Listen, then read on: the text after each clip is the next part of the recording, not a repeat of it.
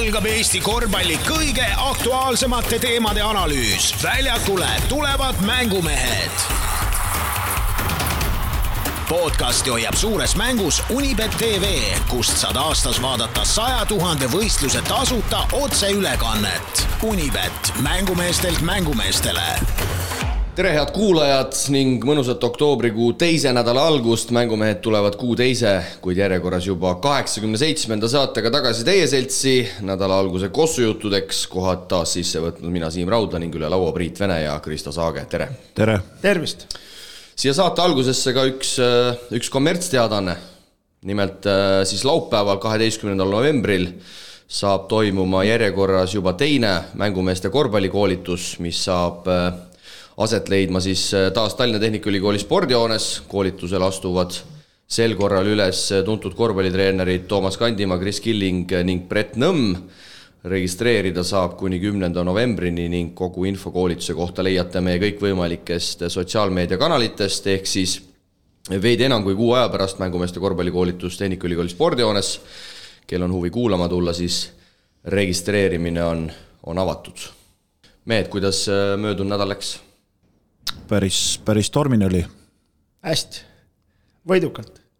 Kas Priit tormine tavaelu mõttes või korvpalli mõttes? Tavaelus oli ka tormiseid päevi, aga korvpalli mõttes oli selliseid tulemusi, mida paljud ei oodanud. Ja Kristo, kuidas sinul sa tahtsid siin eetriväliselt hakata rääkima oma kõikvõimalikest liigadest, kus sa sel hooajal taas mängid? Ma ütlesin kohe aegsasti, et jätame need jutud siia sisse juhatusse, nii et sa saad kogu korvpallirahvast valgustada, et kus siin mängimas sel hooajal näeb.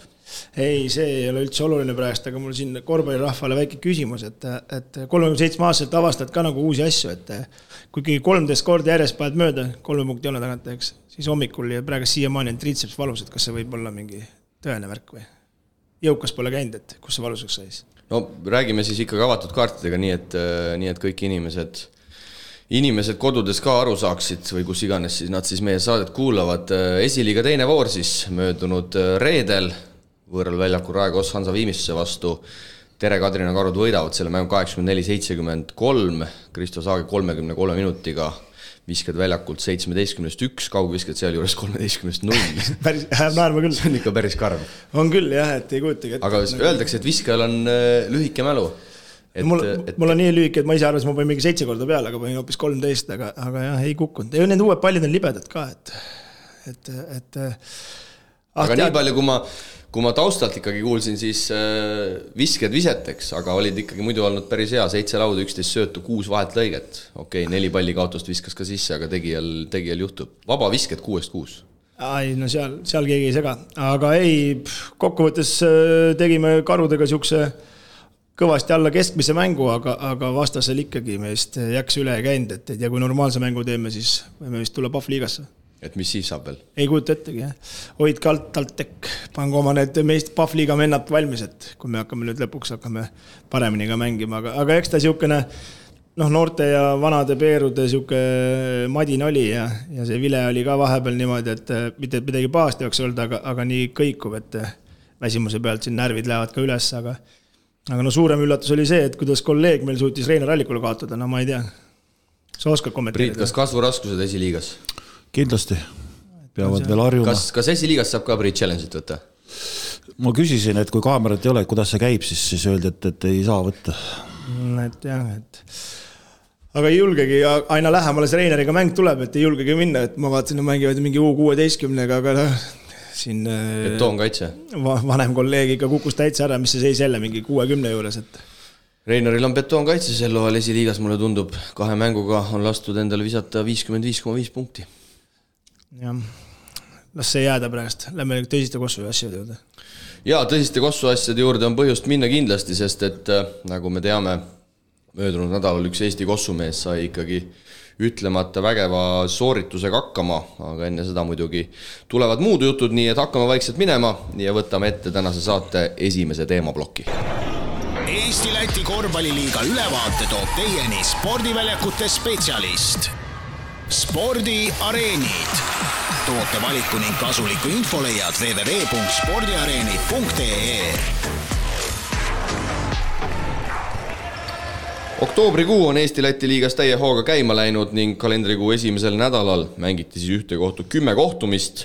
Alustame kohe päris algusest, kui teisipäeval tulid oma esimeseks ametikuks põhiturniiri kohtumiseks väljakule PC Kalev Cramo ja uue nimega PC Tarvas. Krista, räägime selle nimeloo kõigepealt lahti. Jäi mulle kuskile silme, et Rakveret ei ole sellepärast, et tegu on nüüd kogu Lääne-Virumaa korvpallimeeskonnaga. Ega mul ka rohkem uudist ei ole, et kohalikus lehes meil oli siin suur avamine Tarval kohalikus kinos koos Kalevi filmi vaatamisega siis ja seal klubi president Lipassaar siis ütles, et suurim muutus on see, et enam ei ole Rakvere Tarvas, et on PC Tarvas, et kogu maakonna sats, et ei tea, rohkem ei ole selle kohta nagu infot ei ole. Et... Ma panen küll puusalt, aga tundub nagu väike ninanips Rakvere omavalitsusele, et see toetus ikkagi läbi aastate nii väikseks on jäänud. Ei tea jah, seda ei oska ja ka ei taha kommenteerida, et mis mänge siin mängitakse ja mis selle taga on ja mis jonn sellega on või ei ole jonni, et ei tea seda, aga suures plaanis vahet ei ole, mis see võistkonna nimi on, et kui seal kohalikud kutid mängivad, kas nad on Rakverest, Kundast, Väike-Maarjast või Viru-Nigulast, see ei ole nagu vahet, et põhiliselt võikski, idee järgi ju Rakvere Tarvas oli ka ikkagi maakonna sats, aga ju siis selle nimega kaudu loodetakse sealt kuskilt mujalt omavalitsustest ka mingit toetust saada.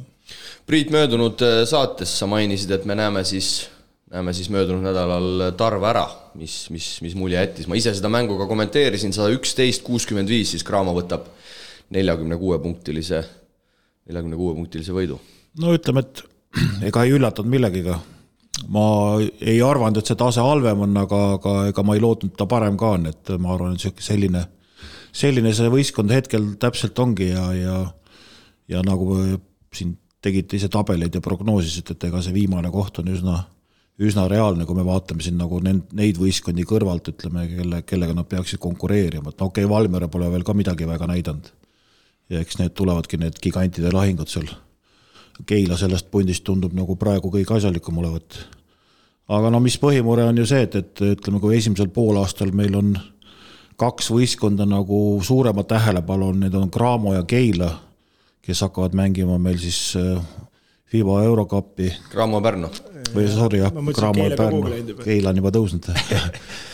Läks sassi, Cramo ja Pärnu, aga mõlematel asjad halvasti ja kodumängud on ju ülehomme juba. Et see Rakvereks, aga see Cramo üritus nagu on küll väga, väga õhuke praegu ja Pärnul ka üldse asjad ei jookse. Kalev Cramo siis 3 mängu nädal, teisipäev, nagu juba öeldud, võidetakse siis Tarvast 46 punktiga, seal sisuliselt esimese veeranda ja esimese poolega oli juba, ma ütleks, mäng tehtud ja seejärel siis neljapäeval tuleb küll Liepaja, sõidetakse otse Liepajast, mis ta on meil, 8-9 tundi bussiga otse mängule, selline 6-7-8 meheline rotatsioon seal on ja võidetakse siis meie 5 legionäriga Kalev Cramot, et päris nukker oli ausalt öeldes kodus seda mängu vaadata. Selline asi ikkagi minu hinnangul ei tohiks juhtuda, et me võime igasuguseid asju rääkida, et treener oli koondisega ja nii edasi, aga tuleb ikkagi selline täiesti keskpärane Läti punt, küll hea treeneriga ja nagu ma veel kord ütlen, otse bussist mängule, kui meil siin meeskonnad mõtlevad, kas Riiga ja Valmierasse minna päev enne varem kohale ja lisaajal siis Cramo kaotab selle mängu 90-94. Liepaja võttis selle hea emotsiooni kaasa, mis nad kodus said VEF-i vasta ja neil ei olnud kaotada midagi ja tulid ja ütleme nii, et kõik õnnestus ka ja olid nagu mängivad hästi praegust ja ütleme, et Raplal oli õnne, et 2 päeva järjest ja et nad järgmisel päeval kohe saab mängida, et seal ka tegelikult Rapla oli suhteliselt hädas, aga lõpuks ikkagi selle võidu ära võtsid. Ja on hästi mängitud, mis seal salata ja ütleme siis 8 mehega mängitakse, 6 neist on ikkagi üsna tõestanud mängijad juba, aga 7-8 Juris Vitols, 17-aastane mängujuht ja Frederik Meinart, siis 18-aastane paberite järgi suur ääremängija. Et tegelikult, Priit, me võime öelda, et tõestanud mängijaid sellel tasemel on seal tegelikult vaid 6, et seda enam tuleb tegelikult selle meeskonna seniseid mänge praegu kiita. Pirkans, kes eelmine aasta ei mänginud tegelikult, korraldas ju päris ilusti seda asja ja 2 mängus järjest, et nüüd tuleb see teema siin nende 2 mänguga välja, et lätlased tegid samasuguse, ma ei ütle, et kala, aga samasugune käik, et algul mängiti Cramoga ja pärast Raplaga, et kindlasti mindi nagu loogilisemalt rada, et Raplat püüdma, aga tuli välja, et võtsid hoopis Cramo ära ja napika see Raplast puudu. Et kui me räägime kogu aeg, et enne minnakse Lätti, mängitakse alati Ventspilsiga ja siis Liepajaga, et nagu peaks teistpidi olema, et proovid seda esimest mängu kätte saada. Siis lätlased suutsid need siin üllatada meid. Ja nii palju siis Läti kolleegiga sai ka räägitud, et vähemalt möödunud hooajal mitte ükski Läti meeskond ei tule päev varem siia Eestisse kohale, et Eesti klubiga mängida, et nii rahalistel kaalutlustel kui ka muus osas. Kõik meeskonnad tulevad samal päeval, välja arvatud siis Riia VEF, kui mängitakse Kalev Cramoga. Siis ollakse päev varem siin Tallinnas kohal. Et selles osas ma nüüd ei oskagi kas naerda või nutta. Liepaja tuleb 8 tundi otse bussist mängule ja meie meeskonnad lähevad siis a la Valmierasse päev varem kohale. Sisuliselt ju Valmiera tegelikult võrdub enam-vähem samaga, mis oli meil Valga siin mõned aastad tagasi. See bussireis ei ole oluliselt pikem, et see on tore iseenesest, et üritatakse professionaalselt asjale läheneda, aga samas siis ma vaatan seda Cramo Liepaja tulemust ja siis ma mõtlen, et kas... Aga see näitab selles mõttes taset, et mitte ühtegi välismaalast. Me võime võtta siin Tarvas, Rapla, Viimsil on küll ainult 2, aga ikkagi Keila, seal ju need eestlased ei tee siukest mängu. Kui me võtame Tarva Cramo mängu, Tarvas pidi noorenduskuurile minema, 3 mängijat see episoodid peale. 30, mis ta nüüd on, 9-aastane Renato Lingmets, 8-aastane, eks. Siis Ralf Sats, noormängija ja Arvan Johannes Lipassar. Ega rohkem eestlase väljakul käinud või käinud? 65 Tarva punktist 14 toovad Eesti mängijad ja sellest 14-8 punkti viskab siis sinu mainitud Ralf Sats, kes eelmisel hooajal mängis veel U18 sarja. Ja aga mitu minutit nad said, vaata veel mitu eestlast käis, seal ei käinud ju väga, kui 65 on vahe, et seal jooksevad küll selles mõttes, et Tarvas tuleb tunnustada, et nad tõid uue ukrainlase, see paistab päris hea poiss. See oli päris asjalik käik, ütleme. Aga samas ega me väga siin kedagi nüüd otseselt Kristoga hurjutada nende eestlaste osas ei saa, sest et neid ei olegi lihtsalt mitte kuskilt võtta. Ma rääkisin enne mängu klubi juhiga ka ja ta ütles täitsa siiralt, et otse loomulikult võtaks ja üritatigi neid sinna kutsuda ja tuua ja võtta, aga neid mängijaid lihtsalt ei ole mitte kuskilt Eesti pealt võtta. Ja ma saan sellest aru ja see ei juhtugi üleöö. See ei juhtu 1 aastaga, 2 aastaga. Liepa on seda sama teed ju käinud mingi 5-6 aastat, nüüd hakkavad vilju noppima selles mõttes. Läti ülikool on juba ainult selle konfektsiooniga olnud, eks on ju, et nemad ju toodavad peale, aga meil Eestis siukest võistkonda pole, kes toodab peale. Selles mõttes see Audentese projekt oli ju kiidu väärt, et sealt ju mängijaid tuli tegelikult, kuigi nad said kogu aeg tappa, eks. Aga midagi tilkus pärast kuskile mujale võistkonda ka. Ja ma rääkisin enne Tartu TalTechi mängu kolmapäeval Tartu abitreeneri Olari Naritsaga ja me jõudsime ikkagi ühiselt järeldusele, et võistkonnad ei jõua ära kannatada seda valu. Seda sama ütleme Liepa ja Ellu valu, et neil lihtsalt ei olegi seda rahakest, et neid legionäre tuua ja nad peavad mängima nende noortega. Neil ei ole mitte midagi üle. Ehk siis ma arvan, et me jõudsime oma mõtetes ikkagi sinna, et Eesti klubidel natukene praegu see aja mõttes on liiga palju raha käes. Isegi mitte ei ole raha, aga olen ka Tarva selle omaniku Lipassarega selles jõudnud, et aga sponsoritel pole kannatust. Sul ei ole siuksi venda. Ja või siis sponsoritel. Et sul ei ole siukest venda, et lepid kokku näiteks, et tavai, anna, ma ütlen suvalis numbri, et 3 aastat 100 000, mängime noortega, ärge tõmmelge 3 aasta pärast, vaatame, mis seis on, eks, arendame noori, eks. Aga kohe on tulemust, rahvas, kõik tahavad tulemust ja selles mõttes on keeruline ja siin midagi kritiseerida pole, et on tore, et kõik teevad ja üritavad seda Eestis teha. Jah, see on selline nokk kinni sabalahti olukord ikkagi jälle päeva lõpuks, et siin võib ühtepidi teistpidi vaadata, kritiseerida, mitte kritiseerida, aga lõpuks me jõuame ikkagi sama kohta välja. Räägime Cramost veel natukene edasi, laupäeval mängitakse siis 3. nädala kohtumine telemäng Audenteses, võidetakse Tallinna Kalevit 78-68, Hugo Toom on tagasi, 14 punktiga ka meeskonna kõige resultatiivsem, aga kui me vaatame nüüd selle kolmapäevase euromängu otsa mehed, mis siis saab aset leidma vähemalt paberite järgi Saku Suurhallis 19.30, vastu tuleb siis Gröningeni meeskond, siis mida me oskame selle kolmapäevase esimese euromängu eelvaateks teie hinnangul öelda?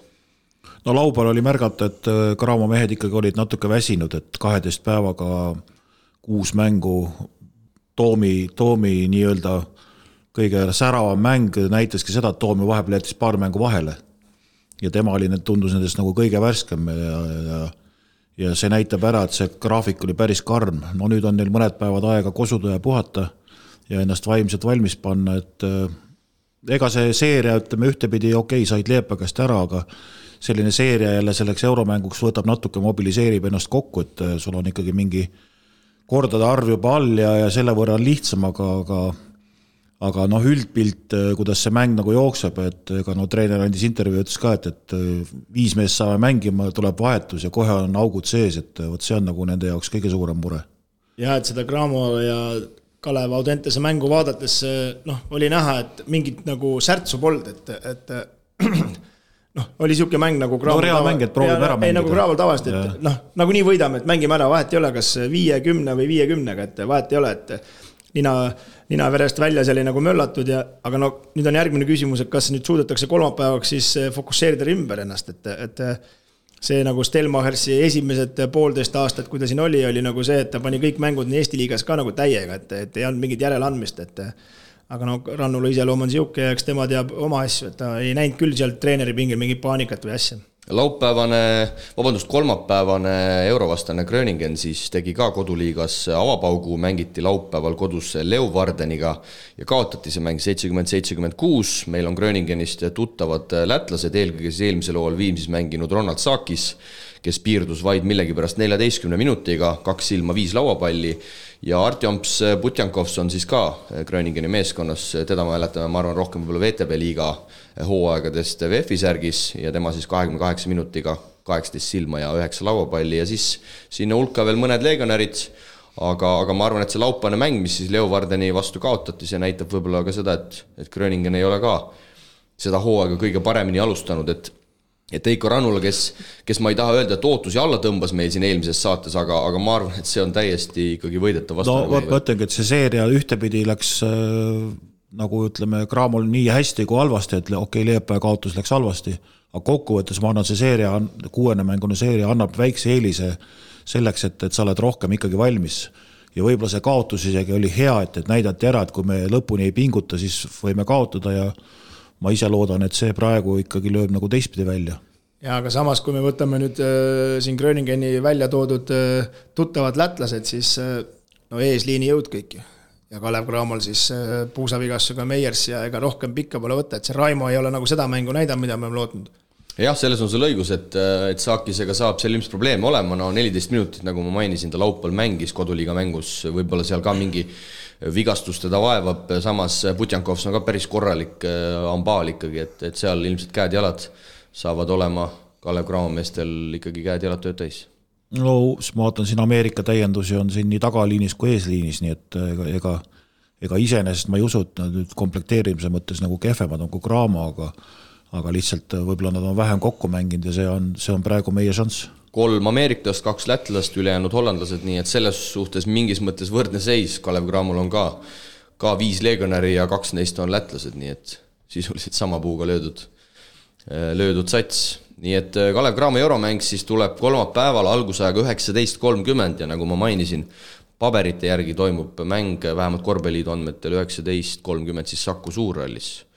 Ja ma loodan, et see info peab paika, aga siit Cramo juttude lõpetuseks või lõpus tähendab, läheme üle kohe teise Kalevi tegemistega, sest et viimane mäng, millest me siin rääkisime Tallinna Kaleviga, telemäng Audenteses, kõigepealt täitsa vahva, et Audenteses suur korvpall tagasi on, et me olime kõik kolmapäeval seal seda telemängu tegemas ja tegelikult seal on alati tore olla. Jah, laupäeval ikkagi me tegime seda telemängu, aga tore on olla ja rahvast oli ka päris mõnusalt Audentesesse kohale tulnud, et kas sissepääs oli tasuta või? Sissepääs oli tasuta, Vähiravifond Kingitud elu ka koostöös, siis oli see mäng aset leidmas, nii et kõik vaatajad said tõesti sellele mängule tasuta sisse. Aga jaa, Audentese saalis oli ju põrand ära vahetatud ja uued laevalgused pandud ja seal on ikkagi võimalik korraldada korralikult karukoobast, et nagu pärast mängu, kui sa võtsid Pehkalt siin intervjuu, et ootavad ikkagi mingeid välismaalasi ja eks nad üritavad siin neid noormängijaid ka stabiilsemaks ajada, et samas kõige rohkem, mis meelt teebki siin, head meelt teeb, et need noormängijad tegelikult ju rünnaku osas hätta ei jää, et kaitses võib-olla natuke veel järgi vaidata. Väike Kalev siis alustanud 2 kaotusega ja pigem vist Priit võib öelda, et on kaotatud liiga esiotsa satsidele, kõigepealt siis Tartule 2 võõral väljakul ja nüüd kodus Cramole 10, et selles suhtes midagi ma arvan hullu lahti ei ole, et selliste omasugustega mängud ootavad veel ees. Noh, seal on ikkagi nende graafik oli päris raske, et me mängu ajal rääkisime ka sellest. Et praegu tuleb üks kodumäng ja siis lähevadki välisturneedele kohe Lätti minek, Ventspils, Liepa ja otsa. Ei ole kerged mängud, 2 mängu oli seal veel päris raskete vastastega, et kui nad tulevad tagasi ja on 8-0 all, ütleme, 6 aega ei mängi näiteks Sats kodus, no see on ka muidugi jälle, mina ei tea, kus see loogika käib, ma võin seda just iga saade rääkida, aga ma ei näe selles ühtegi loogikat, et sa lähed ära, 6 aega ei ole ühtegi kodumängu. No. Aga huvitav on selle juures see, kas siis need klubijuhid näiteks nagu siin hetkel Tallinna Kalev Audente'se Meelis Pastaks siis nagu ei sekku ise, vaata ajakava või treenerid või ütleks, et kuule mehed, me 6 aega ei ole kodus, et me ei taha nii vaata. Või ei ole mingit aga lihtsalt, et nad mängivad 2 mängu Lätis ja siis on päris rasked vastased, et seal ei ole midagi lihtsalt tulemas. Ja Kalev siis tõesti mängib seal Läti, mis ta on nüüd siis läänetipus, mängib Ventspils ja Liepaga siis 2 päeva järjest, ehk siis kui meil muidu Eesti klubid nüüd reeglina on jätnud siis ikkagi päeva sinna vahele, et saaks korra hinge tõmmata ja siis uuesti lahingusse minna.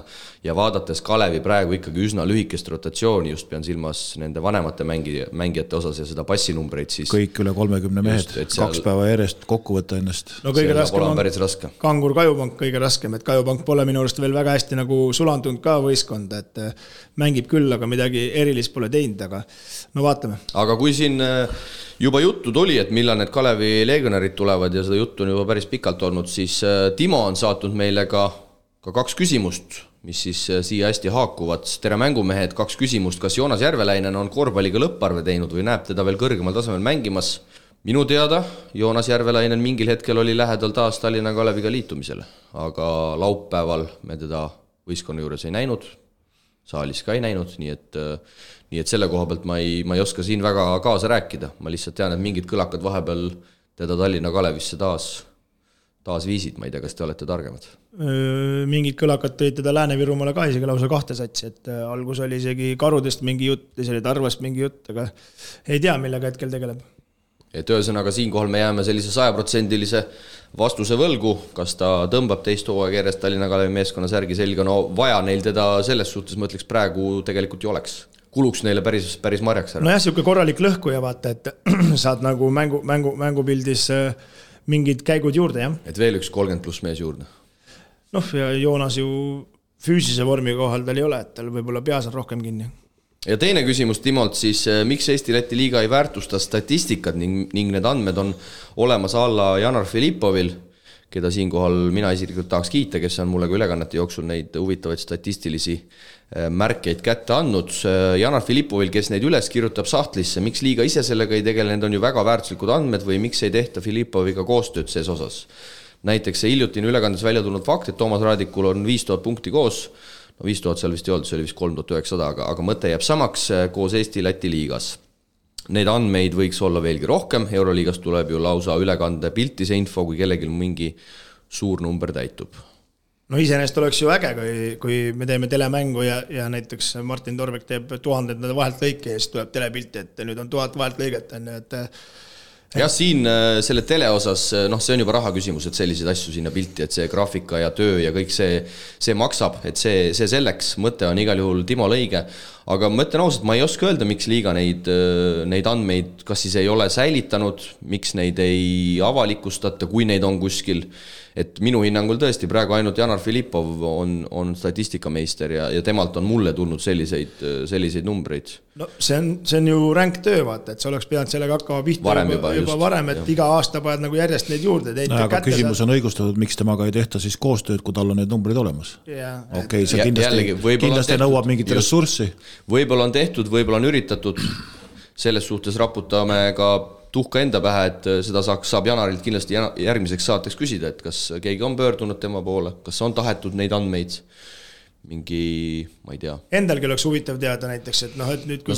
ma sain siin alles teada, sa olid vahelt lõigetes 3. No ma olin ikka kõva kärbes käikses ikka.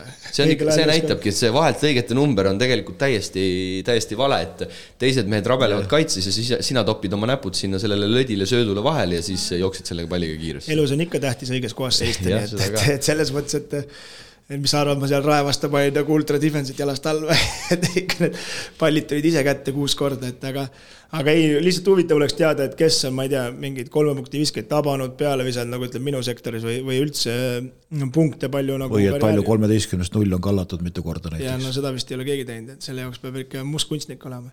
No seda ma tean, et üks suurimaid rekord on ju Rait Käbini käes, see on mingi 12 palli kaotust või 14 palli kaotust, ta tegi ühes mängus, et see on minu meelest üle tehtud, see tehti Raidil oli 12 palli kaotust, aga minu teada kas Sixten Tomingas tegi selle kunagi üle, tuli äkki 14 või 15, aga see selleks. Aga noh, siuksed nagu huvitavad faktid, et ma arvan, ka mängijatel, kui me tuleme sellesse konteksti, ka mängijatel, kes hetkel mängivad ja siuke info oleks kätte saada, see on ju millegi poole püüelda. Ja kannete osas ma olen Janarit ka korduvalt tänanud, et see ülekannetele annab ka minu meelest vürtsi juurde, kui sa sellist asja saad seal nagu inimestele ette lugeda, et tulevad sellised vanad ajad jälle meelde ja selline väike nostalgialaks, mis on alati ju kõikidele meelde. Aga jah, telepildi sees on see kindlasti veel ägedam, aga eks ta nõuab jah ressurssi, et vaatasin siin reedel Iisraeli liiga mänge ja seal oli päris huvitav lahend tehtud näiteks, et taustal jäi mäng käima, pilt läks 2/3 üleval, käis mäng, näiteks vabakad, mitte midagi ütleb olukord. Ja siis alt pilt tõusis, sellel ajal käis mingi reklaam läbi, pilt vajus alla tagasi, mäng läks edasi, ütleme, et ei tehtud isegi nagu mingit pausi selleks reklaamiks, et päris nagu kõva sõna oli.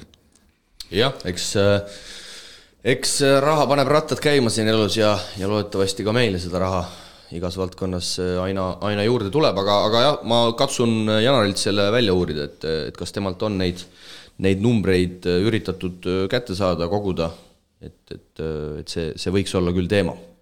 Täname Timot küsimuse eest ja läheme siit möödunud nädala mängudega edasi. Kolmapäeval oli õnn kommenteerida 2 ülikooli vahelist kossumängu siis Tehnikaülikooli spordihoones ja TalTech siis erinevalt eelmisest hooajast on alustanud hooaega 2 kaotusega, kui jäädi alla Tartule 69-81.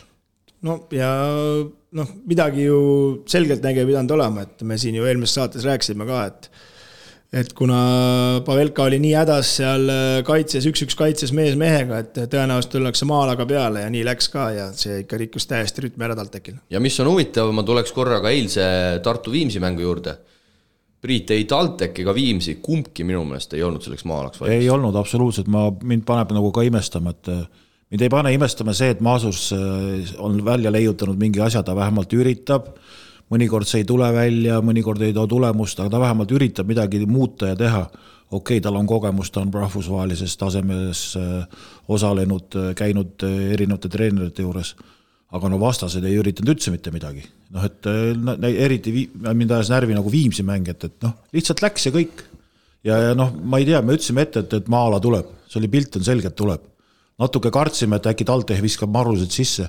Kokkuvõttes võib öelda, et TalTech ei saanud üldse sisse. Ei saanud viskelegi tegelikult normaalselt, ei tulnud siuksed nagu, et ei suudetud seda Pavelkat nii nagu rütmist välja viia, et oleks mingi kerged visked või segaduskaitse, et nagu täiesti kontrollitud ja täpselt samamoodi eile Viimsiga, et mingi suvaline palli liigutamine käis 3 joone taga ja tegelikult mingit ohtu ei olnud. No see on see küsimus, et kas sul on center või ei ole, nad ei suutnud isegi ju palli korjalt läbi mängida. No sul polegi kellegi mängida, sest et sellepärast ongi vaja centerit. Kui see topping, kes praegast võetud on, see on puhas rollimäng. Kui me hüppame natuke edasi ja vaatame Keila ja Pärnu mängu, miks Keila mängus oli üldse? Sellepärast, et pall käis alt läbi, Horvaat lammutas tegelikult ju sealt keskelt ikka päris korralikult ära selle ürituse. Ja nüüd on täpselt see sama Pavelkaga Tartu panigi siis selle püsti, et korvi alla kellegi asja pole ja ega ütleme ausalt natuke andsid survet ja need ei pidanud mitte midagi erilist tegema.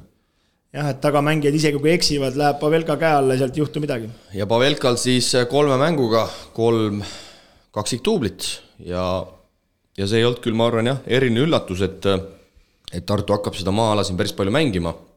Seda me nägime tegelikult ju ka kontrollmängudes, aga Tartu on selles suhtes ikkagi kasutanud oma keskmängija praegu maksimum ära, et 2.18 pikkus Slovakil on, keskmiselt 3 mänguga 16,3 punkti, 13 lauapalli ja asi toimib, sest et 3 mängu on kõik ära võetud, see esimene võit Tallinna Kalevi vastu ei olnud küll kõige ilusam, aga nagu ma eelmisel nädalal tegelikult ka ütlesin, hooaja lõpuks ei mäleta mitte keegi, kuidas sa selle esimese mängu põhiturniiril kätte said. No, see esimene mäng andiski kindla signaali Maasursile, et mees mehega ei saa nii palju riskida, et paneme maa ala ja siiamaani pole keegi seda välja ammustanud ja ta ei pea midagi muutmana. Ikkagi suur jõud on ikka see pikkus, ütleme, et 11 lauda Viimsi vastu 18 punkti, eks ju, 7 kaitses, 4 rünnakul, aga minu arust need 4 rünnakulauda olid kõik tippinnid ja kõik lükkas korvi. Et juba saad nagu mängu sisse ja ikka vastal lükkab selle palli nagu korvi, et see on nagu väga raske moment. Pavelka efektiivsusnäitaja 3 mängu peale 31,7. Esimeses mängus 26, TalTechi vastu 37 ja eile Viimsi vastu 32, 2% 72,4.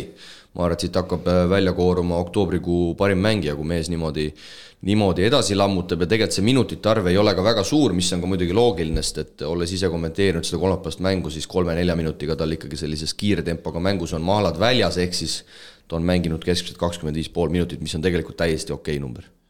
No see suures korvpallis peakski nii olema, aga samas ütleme jällegi, sealt tulevad Tartul teised mängijad ja mitte midagi ei juhtu. Panevad samamoodi edasi, mängivad viiki ja Pavelka jälle toob selle plussi ära. Tartu on ikkagi selle ukrainlasega minu arust nagu päris hästi nagu pihta pannud, et väga, väga korralik vahetusmees ja teeb oma asjad väga ausalt ära. Ja TalTechi vastu siis saime näha Tartu poolelt ka seda boks 1 nii-öelda, ütleme, kvalifitseerimisele ikkagi maala kaitse juurde, mida näitas Hispaania väga palju EM-il. Ja Rosenthal siis ajas tagasi Kluditist ja ülejäänud 4 mees seisid Kristo teab sellest väga hästi. Seisid siis alas ja Kurama üritas sind ka hävitada sellega esimese voorusega. Ei, mingitel lõikudel ikka sai maha. Aga sellist viskajat on raske takistada. Tartu laveerib jah, sellest päris ilusti on alustatud hooaeg hästi, et kui me isegi siin ju natukene ikkagi ka kahtlesime, et kuidas see Pavelkaga see kaitsemäng ja pikerall kaitse, siis praegu on maa-alaga see kontrolli all hoitud, näis, kui keegi hakkab maa-ala neil lahti arutama, nad peavad minema mees kaitsesse, mis siis Tartuga nii-öelda kaitsemängus saab, aga praegu me oskame öelda küll ainult kiitvaid sõnu eelkõige just keskmänga kohta, sest et siin ei saa, nende numbrite juures siin ei saa mitte midagi halba öelda. Ei see siuke koefitsient on ikka mul see on Euroopas ikka. Siin on ma arvan juba nii, et osad satsid juba vaatavad mujalt Euroopast, et kuule, mis mees see seal toimet. No jaa, aga siin ongi praegu see, et kuidas selle saab lahti murda, see on see, et sa rünnakul ise suudad domineerida. Hetkel on pandud 76, 69 ja 70 punkti või? Oli 70-72 esimene mäng, eks? Et kui sa lased endale 71 punkti visata, kuidas saab Pavelka mängust välja võtta, on see, et sa viskad, jooksed kiiresse, saad kaitses hakkama, jooksed kiiresse, aga kui seda ka hakkama ei saa, siis ongi keeruline. Ja Pavelkal on vanust 22 eluaastat, kui ma ta seal kolmapäeval vaatasin, ma mõtlesin, selline 25-30 tundub vanem, aga tegelikult on täiesti noor mees. Ja siin Tartu poolega sai pärast seda TalTechi mänguga räägitud, et eks ta selline toorik veel on ja tuleb päris palju ka selliseid eksimusi ja ma arvan, et nii stabiilseid esitusi me kindlasti kogu hooaja peale nägema ei hakka, aga ma arvan, et kui see mees niimoodi jätkab, siis Euroopa mõistes võib Slovakist keskmängijad päris korralik karjääri ees oodata. No ja pluss siin on ju kogu aeg Tartu jaoks on lootus, et ta läheb aina paremasse vormi, et hetkel ilmselgelt tal füüsilise vormiga probleem on. Aga TalTechil on ikkagi keerulised ajad käsil, sest et sel nädalal sõidetakse siis Läti turneele ja see ei ole enam see Liepaja, kellega mängiti, ütleme siin eelmisel aastal ja üle-eelmisel aastal, et kõigepealt siis kolmapäeval Liepaja ongi, neljapäeval on puhkepäev ja reedel minnakse siis Ventspilsi ja tegelikult ka Ventspils on ennast ikkagi päris tublilt näidanud. VEF-iga pusiti ka siin reedel päris korralikult, lõpuks küll kaotati, aga TalTechi jaoks saab olema tegu ilmselt päris raske reisiga. Jah, 2 nädalaga on olukord muutunud, et muidu oli Liepaja meil tabeli lõpus, aga nüüd tuleb välja, et need ei taha lõpus olla. Jah, et kas siit kohe minu küsimus ka, et kui Liepaja niimoodi jätkab, muidugi seal on ka omad ohukohad, sest et kui seal 1-2 meest vigastusega peaks välja kukkuma. Piisab Pirkantsist nagu eelmine aasta. Ja nagu me teame, ma ikkagi selles osas olen endiselt sama meelt, et neil on eelmist hooajast seal mingid võlad minu teada üleval, et nad ei ole võimelised endale kedagi juurde võtma, et siis võib asi see kokku kukkuda, aga nüüd selle 3 mängu näitel, mis nad teinud on, kas niimoodi jätkates ja nii, et kõik püsivad terved, kas see mehed on reaalselt play-offi suuteline sats? No vot siin ongi see oht, et ma arvan, nad tervet hooaega välja ei vea, aga kui me vaatame praegu TalTechi kontseptsiooni, ütleme selle turnee ülesehitus, läksid õiget pidi peale, vanade plaanide järgi, et lähevad kõigepealt võtavad Liepaja ja siis vaatame, mis Ventspilsiga saab. Aga Liepaja on praegu olukorda muutnud ja kindlalt favoriidid, et TalTechil tõesti raske seered olemas. No TalTechil seda enam, et tahavad lõbusat korvpalli mängida, aga see väga lõbus hetkel ei ole, et palju neil keskmine on, mingi 70 punni või? väga punkte ka ei tule, et Tartule suutsid 69 visata nädal ennem. 83 Rapla. Siis oli ikkagi palju, jah. 76 on keskmine kahe mängu. Jah, et see on ikkagi, aga nagu kuidagi raskelt tuleb, et ikkagi... No neil ei lähe lihtsamaks. Noormängijad ikkagi ei vea välja. Käivad seal turneel ära ja siis on järgmine laupäev on Ogremäng väljas. Kui seal on 5-0 selleks hetkeks all, no siis on seis ikka päris kehva. No tõenäoliselt 4-1 on igal juhul. No siin on väikseid kuulujutt, et TalTechile võib tahaliini tulla täiendust juurde, aga vaatame, praegu kodulehel kedagi üles antud ei ole, nii et eks aeg näitab, aga praegusel hetkel tõesti ma Kristaga pean nõustuma, et Childressi ja Soku lahkumist siin ikkagi haavad on veel lahti.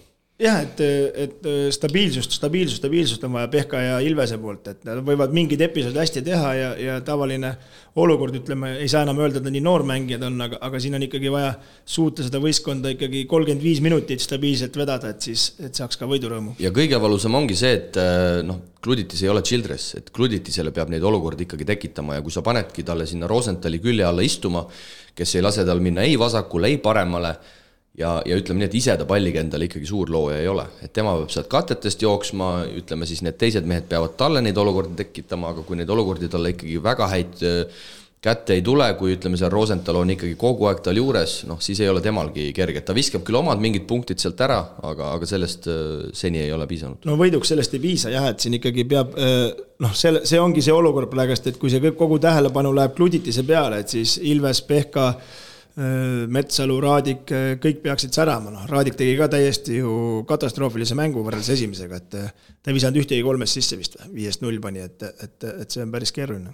Nii, jõuame reedeste mängude juurde. Lausa 4 mängu siis aset leidis ja reede õhtune ikkagi suur sündmus. Olin ise kohal, võtsin tee Keila tervisekeskusesse. Olin valmis nautima reede õhtut suure korvpalli seltsis. Ja alustame siis muidugi negatiivsetest asjadest kohe pihta. Lähen mina täiesti koriseva ja tühja kõhuga Keila tervisekeskusesse, mõtlen, et võtan mõnusad küüslagu leivad. Naudin reede õhtut töönädal selja taga. Õlle peale ei mõelnud? Ei, mõtlesin külma joogi peale ka muidugi. See käib asja kaasas, aga kuna meil on kogu pere saade, siis ikkagi igaüks loeb siit edasi. Ja kohvik on kinni. Keila tervisekeskuses kohvik täitsa olemas, aga kohvik on kinni. Kuskilt taganurgas on mingi joogiputka, kus saad siis osta sooja vett ja sooja kalja. Aga reaalselt pidingi tühja kõhuga seda mängu seal vaatama, nii et Keila inimesed, kui te meid kuulate, te olete küll esimest aastat kõrgliigast, te olete kasvav organisatsioon, aga ajaga see nüüd ka palun korda, sest et see on, ma ütleks mehed, et võib-olla mitte päris pool produktist, aga see on ikkagi oluline. Ja me kahjuks sel nädalal ei näinud seda ainsana. Päev hiljem sama mure. Päev hiljem sama, Tallinna Kalevi mäng Audentse spordikeskuses, kohvik täitsa olemas ja kohvik kinni. Et minu meelest sellist asja ei saa juhtuda. Inimene tuleb relaxima, ta tuleb mängu vaatama. Ilmselgelt sa tahad võtta sinna väikse krõpsupaki või küüslagu leivad või mis iganes, see käib täiesti selle asja juurde.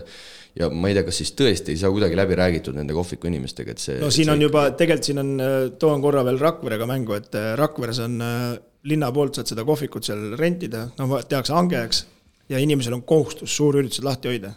Näiteks Tarva mäng on suur üritus. Pead, eks, et siis sa pead ta lahti hoidma. Kas inimesed käivad või käis, enne küsimus on ju, aga nüüd ma mõtlen seda, et mida need kohvikupidajad mõtlevad siis? Keila läheb meistriliigasse.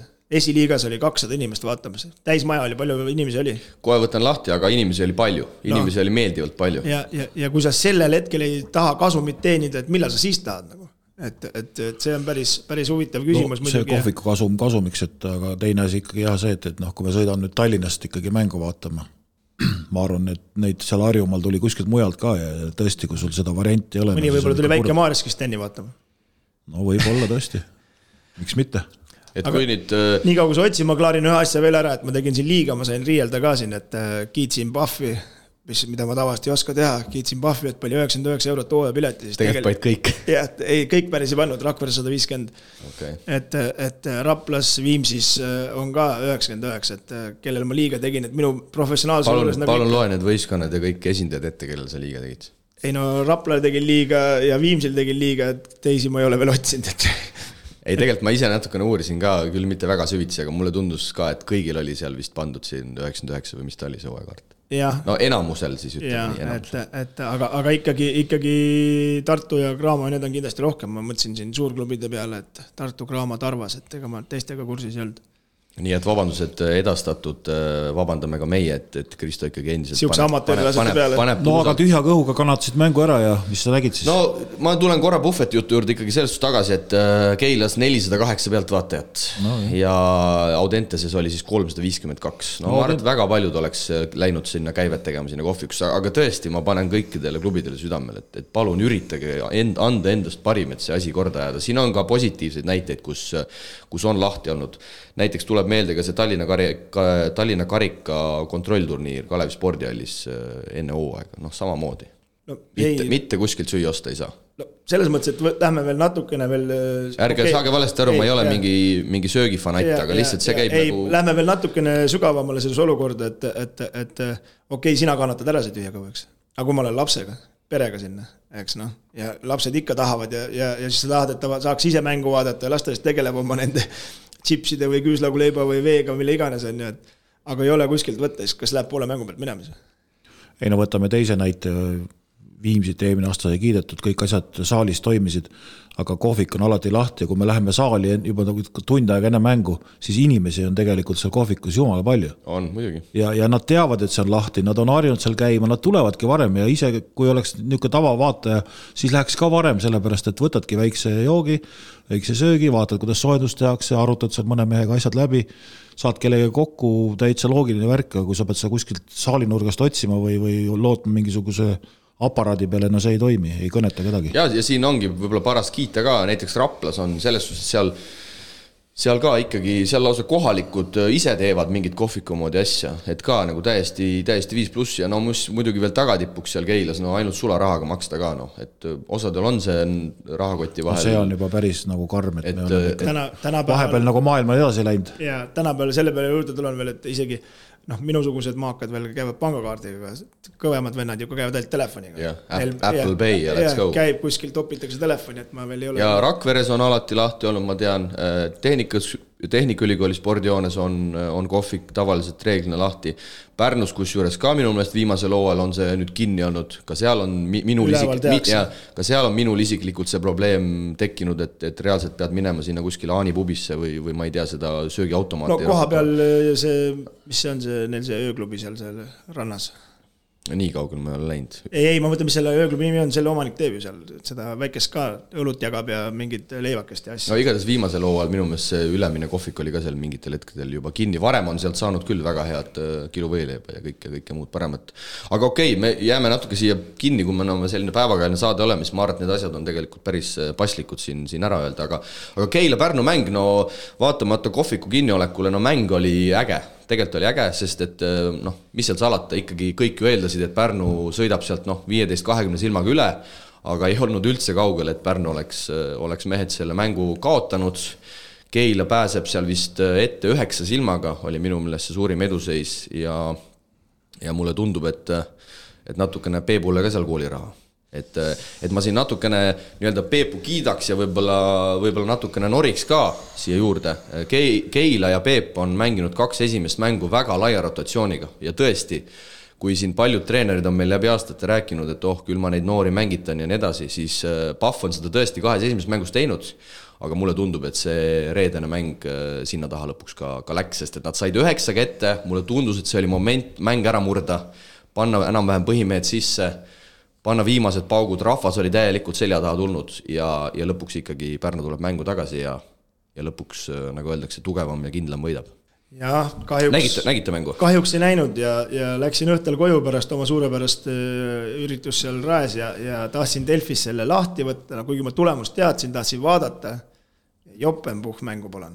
Ja ei ole mängu ja nüüd nii fanatt ma ei olnud, et ma nüüd laupäev või pühapäev oleks selle uuesti hakanud otsima, aga lihtsalt ei olnud mäng kätte saadav, kõik oli olemas, tulemus oli olemas, intervjuud olid olemas ja highlights'e ka nägin, aga mängu iseenesest ei näinud ja Pahvile muidugi valus, aga siin natukene ka Pärnu poolelt siis Annuk pani talle Met-moka peale, et aga ega ta nüüd nii rõõmsalt, ma arvan, ei ole hetkel. Seda Met võid panna, aga endal on suured mured kodus, nii et mis sa siin ikka paned seda, aga ei, Keila, jah, ekstaas ja kogemused, ütleme nii, et tõesti seal oli, ma arvan, minuti küsimus, kus oleks võinud veel natukene juurde vajutada. Aga no, eks elu õpetab. Jah, kui ma nüüd täpselt järele vaatan, siis 8 vist sai Keila peale 6-0-6 mängu lõpuni. Kaido Saks pani 3, see võis olla see lauapõrke 3, 81-73. Ja no tundus tõesti siuke murdmise koht, aga Peep julgelt mängitas seal oma nii-öelda neid kasvandikke edasi ja ütlen veel kord, see on tegelikult väga positiivne. Selle koha pealt väga positiivne, jah. Kurb on see, et tabelis on 0-2. Sest et näiteks ma vaatasin mängu käigus ka ja võib-olla ei pannud isegi silma, hakkasin kodustatistikat vaatama. Sten Saaremäel 13 punkti 16 minutiga ja jäi kenasti plussi ka oma mängu jooksul. Ma arvan, et Sten oli kuulanud saadet, et hakati juba koju kutsuma siin ja siis vaatas, et peab midagi tegema hakkama. Et siinkohal mõtlesingi, et nii vähe nagu mängis, et mängu ei saanud sellest aru ja kõik 11 meest, kes Peebul olid üles saanud, kõik said ka kenasti mängida ja nii oli ka tegelikult avavoorus seal Läti ülikooli vastu ja Marsis Viitols muidugi pühkis nii-öelda selle Riia häbi maha, ehk siis 11 punkti, 7 lauda, 7 söötu ja mitte ühtegi palli kaotust 31,5 minutiga. No nii palju, kui ma sealt intervjuust välja lugesin, siis ta tegelikkusest esimene pool ikka täiega lati alt, teisel pool hakkas seal puhtaks pesema seda asja. Jah, selles suhtes, aga ta kontrollis mängu mõtleks. Et... See on märkele sellest, mida me ka korra mainisime, et Pärnu kaitse tegelikult süsteem absoluutselt lonkab. Ja rääkisin ka peatreener Annukiga laupäeval ja ütles ka, et kaitses on probleemid, et just seda suhtlust ei ole. Eesti mehed ei taha väga kaitses rääkida, ilmselt käib see ka nende legionäride osas, mitte ainult Eesti meeste osas, aga et kuidagi ei ole seda suhtlust ja selle pealt, no nagu me teame, üks mees eksib ja sellest juba korvpallis piisab, et siis hakkab juba kuskilt mujalt kärisema ja nii ta läheb, aga ma ütleks vähemalt, et Viitolt Keila pooled kontrollis mängu, aga tõtt öelda Pärnu mängujuhi Volkeri osas on mul küll päris suured küsimärgid, et ta teeb oma numbrid ilusti ära, 13 silma, 6 lauda, 9 söötu, aga ma ei näe, et ta oleks selline mängujuht, et ta teeks teisi oluliselt paremaks, et ta kontrolliks rünnaku rütmi, et selles osas ma ütleks, et rääkides ka võib-olla Pärnu rünnakust, 92 punkti Keila vastu võõrsil ei ole nagu paha, aga sellist head flow'd võib-olla seal ikkagi ei leidu, et seal tekib ka selliseid tõusi ja mõõne päris palju. No need mängud, mis me siiamaani näinud oleme, ütleme siin seal see üks mäng, mis seal meistrite liiga omas oli, väga raskelt tuli punktid kaitses ka, nüüd Pärnu vasta, seal Keila vasta 90-92 ja esimene mäng Viimsiga täiesti kaotatud mäng. Ainuke positiivne asi, ma arvan, Pärnul on see, et neil on 2 võitu tabelis. Just. Et rohkem midagi positiivset nendes mängudes tegelikult kaasa ei ole võtta. Kui me räägime ikkagi valitsevast meistrist, siis minu silmis nagu hetkel seda neid 3 mängu seal läbiv joon on siukene, et särtsu nagu ei ole meestel ja nagu ei saa aru, mida treenerid tahavad. Ja ka Annuk ütles intervjuus, et võib-olla peab tõmbama selle scouting osa nagu väiksemaks, et liiga palju mõtlevad üle, et läheks vähe nii-öelda varrakusugust lõbusat korvpalli mängima. Küsisin ka Annukilt, et mitu elu sul siis on, et kõigepealt 1, nüüd 2, et kas hakkabki niimoodi minema, aga mõlemad võidud on ära võetud ja nagu me Tartu osas rääkisime, et kui läheb ikkagi lõbusamaks, siis ei mäleta keegi, mis seisuga sa neid mänge võitsid. No Keila poolelt Kristjan Kasemets 18 punkti, et väga tubli mäng, nagu Priit siin juba ka vihjas, Radunits tegelikult oli hea, kuigi mulle ikkagi tundub, et üsna vormist väljas, kohati mulle tundus, et valgub sinna platsile laiali, siis hakkas jälle pani 10 punkti järjest ja lõpuks siis 31 minutiga 19 silma, 9 lauda, 3 söötu, nii et oli ka tegelikult ikkagi mees omal kohal ja Illimar Raiend näiteks pingilt 12 minutiga 9 punkti, et ongi ideaalne töö praegast, et laia rotatsiooniga, aga ainuke asi, mis selle juures jama on, et ühtegi võitu pole, et hiljem võib-olla lõikaks sellest natukene vilju, aga hetkel see ei ole toiminud. Aga atmosfäär oli tõesti mehed Keilas kihvt, et selline ideaalne saal Eesti-Läti liiga jaoks, ma arvan, et sinna ma arvan, et pressib siuke 500-600 ära, kui tahta, seal oli ametlike andmete järgi siis 408 ja kiidan selle koha pealt küll. Tantsutürukud, kõik värgid, trummimehed, Pärnu fännid tegid ka seal seda möllu päris korralikult, nii et kellel vähegi võimalik Keila kodumänge külastada, siis tehke seda ja ma arvan, et nii kõva käega, kui see Peep meil on, siis küll ta selle kohviku ka läheb kas või ise sinna kraanist valama. Reedel oli teisigi mänge, Valmera kaotas kodusaalis Prometeile 58-115. No ma ei tea, mis need Klavellid ja Agadad ja Palvinid seal Prometeisu huvitav mõtlevad, et kuhu nad nagu päriselt kistud on. Pannakse trennina kirja, ma arvan. igatahes jah, sellest mängust suurt rääkida ei ole, järjekordne suur võit, siis 57-punktiline sel korral tuleb Prometeile. Rapla saab siis Liepajast jagu, ma mängu ei näinud, aga eks seal Raplal selles suhtes oli ka väike handicap, et Liepa ikkagi 2 päeva järjest üsna lühikese rotatsiooniga ja see võit ei tulnud üldsegi mitte lihtsalt, seal Liepa ikkagi kõigepealt haaras sealt need juhtohjad, aga Rapla ka siis 2 mängust 2 võitu, nii et ja Bosnia keskmängija Tomic nüüd ka sai palju paremini mängu TalTechi vastu, 16 silma, 12 lauapalli, nii et korralik kaksiktuubel, Tyler Cheese oli taaskord meeskonna parim 20 punktiga, nii et selle mehe 2 mängu keskmine, mis ta meil on siis 24,5 nüüd, kui esimeses pani vist oli 29 silma. Jah, et Rapla puhul võib öelda hetkel, et seal on veel kõvasti varu kindlasti sees, aga hetkel ikkagi väga, väga korraliku ja kontrollitud korvpalliga 2 kindlat võitu. Et see algus ikkagi jälle sama plaat, et see on ikka maru oluline, et kui sa saad kohe selle hea momentumi, sul tekib selline hea rütm ja hea emotsioon võistkonnas. Siis... Ega me muidu niisama ei räägi siin, et kellel missugused mängud on, et kas sul on 8-0 või on sul 7-4 või 7-2, et seal on suur vahe ikkagi, et pärast neid tagasi teha on nagu üliraske. Ja reedel veel siis VF Ventspils, millest ka põgusalt rääkisin, VF võidub lõpuks 181, aga ma ütleks, et tegelikult see võit võib-olla nii veenev ei olnud, kui see numbriliselt siin välja paistab ja no VF-iga siin väike skandaal ka õhus, kuna Läti pool siis üritas läbi suruda, et nende 3. legionär Adams saaks vooru esimeses mängus Liepajaga mängida, tuletame meelde, et Liepajale see mäng kaotati, siis tegelikult juhendi järgi Adamsit ei saanud võistkonda lisada, ja Läti pool andis päris kõvasti Eesti poolele survet, et seda ikkagi saaks teha, kuna see oli just selle mõttega. Tahtsid erandita. Jah, et mees saaks nii-öelda enne seda esimest meistrite liiga mängu Benficaga, saaks 1 mängu alla. Eesti pool lükkas selja sirgu ja nüüd nagu võisite ka meediast lugeda, siis peatreener Kailitis süüdistas sisuliselt Eesti poolt esimeses meistrite liiga kaotuses. Ja andis seal mõista, et nemad osadesse Eesti saalidesse mängima ei tule, kuna need ei vasta nõuetele, ühesõnaga mingi mõttetu häma, kõigepealt võiks enda satsis asjad korda ajada. Keegi vaatas seda meistrite liiga mängu? Jaa, vaatasin. No täiesti lapatu on see VF sel aastal, et see on ikka ka täielik lihtsurelikult. Jalka satsid nii, et tolmus. Ja mitte midagi erilist Benfica ei teinud, et väga võistkondlikult ja noh. Ei, hea sats oli selles suhtes, et ägedalt mängisid, viskasid sisse ka, seal oli mängumehi küll, Almeida oli ka seal, selle mehel peale vaadates ikka võiks palju suuremat mängu isegi mängida. Aga VF siis jah, siin halab kõvasti, aga ma ei tea, kui juhendis on nii kirjas, et saab selle ajani mängijat lisada, siis mida siin kaubelda. Aga mis saalid siis on? Keila, Rapla, mis... Kõikides saalides, kus ei ole põrandal korvi. Niimoodi või? Okei, ma mõtlesin seal mingi publikum. Plus Audentes, nad välistavad igal juhul, sellepärast, et seal on liiga väike turvaala. Ühesõnaga siis see vihje läks ilmselt sinna, et kuna teie ei lasknud meil juhendi järgi mängijat lisada, siis siis juhendis ei ole vastavuses ka osad saalid ja ühesõnaga väike jonnimine käib. Aga lihtsalt huvi pärast lihtsalt ütleme, et palju Eestis saali on põrandal korviga. Kalevi All, Saku Suurhall, TalTech, Tartu ja ongi kõik või?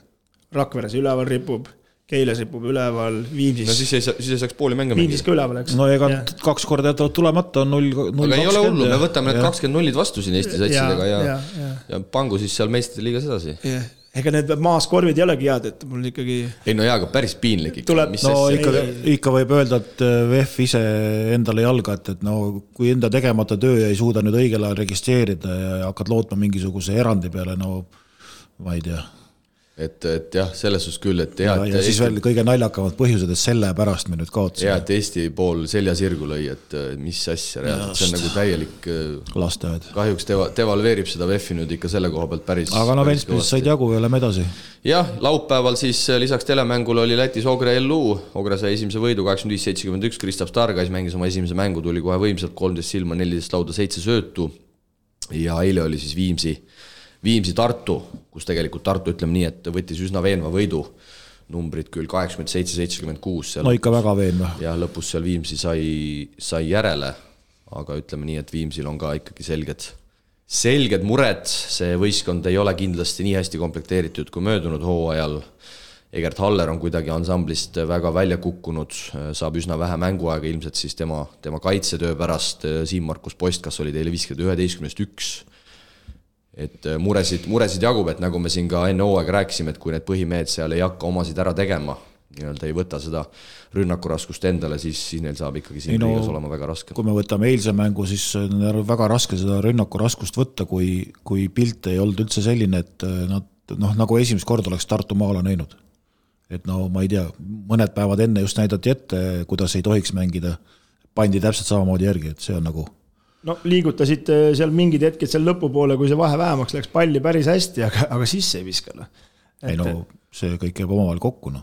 Aga jah, kindel kaotus, siis Äris 20 silma 11 lauda, tema numbriliselt tegi omad ära, Karl-Juhan Lips lisas 15, aga jah, mainitud sai siis tagaliinis tõesti. Haller ei ole siin väga palju minuteid saanud, ei ole ilmselt rütmi saanud ja siin Markus Possis tõesti ei eile vaid 2 punkti peale. Ega see esimene mäng ka Postil nagu kõige veenvam polnud selles mõttes, et numbriliselt, et Postil ka ikkagi päris suured saapad, et nüüd ta peab hakkama üksi tassima, et muidu on ta niisugune backup point guard olnud, et nüüd peab olema põhimees ja meeskonda võidul tassima. Sellest nädalast jääb meil üks küsimärk siis õhku, et kes siis Tartu esimesena ära murrab? Nii, kes meil siin variandid on, Keila läheb siis reedel neile külla, ehk siis jääbki Keila teha või? Kui kohe nädala pärast, siis on Keila. Keila, see on selles mõttes tuleb huvitav vastasseis, Keilal ju samasugune tsenter olemas, et päris huvitav pilt võib tulla, kui Viitolas vähega õnnestub. Jah, vaatame, mõtlen, Keila oli reedel küll väga positiivne üllatus, et sel nädalal on üks kõva mäng, mida ma ikkagi ootan, tegelikult vaevalt, et ta kõvaks oleneb, aga F Prometei või? Jah, et tahaks nagu näha lihtsalt, et mis siis nagu nii-öelda Prometei alustab ka ülehomme oma eurokäiku, et sealt saab esimese pildi ette. Mängivad Riia areenal Kristjan Kullamäe ja Panev Eesisega. Laupäeval on siis Prometei F, mida Kristo mainis, mängitakse siis, ma ei tea, kelle kodusal see siis lõpuks on. See on Prometei, sest et kui nad mängivad Riia areenal. Ei, nad mängivad seal väikses. Okay. Eelmine saade juba rääkisime sorry.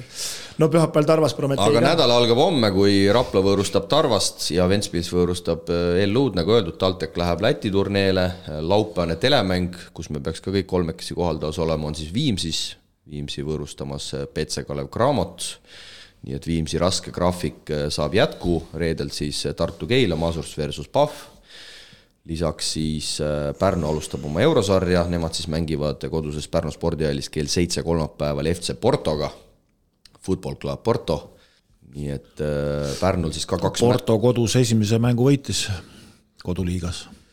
Jah, Toomas Annuk mul ütles ka, et seal ikkagi üsna füüsiline ja selline jõuline lõunamaine sats, nagu nad seal kõik on. Pärnu on hetkel 2 mängu läbi häda kätte saanud ja sel nädalal ikkagi päris tummised mängud, et Porto ja siis laupäeval kohe Ogre ka, et siin päris selline tõe nädal. Ja Porto siis koduliigas kõik 3 mängu seni kenasti ka võitnud, nii et see ilmselt ka kinnitab seda, seal ka omajagu ameeriklasi siin lausa 5 tükki on, leian koosseisust, et näis palju seal neid Portugali mehi üldse on ja laupäeval mängitakse siis kodus veel ka Ogrega.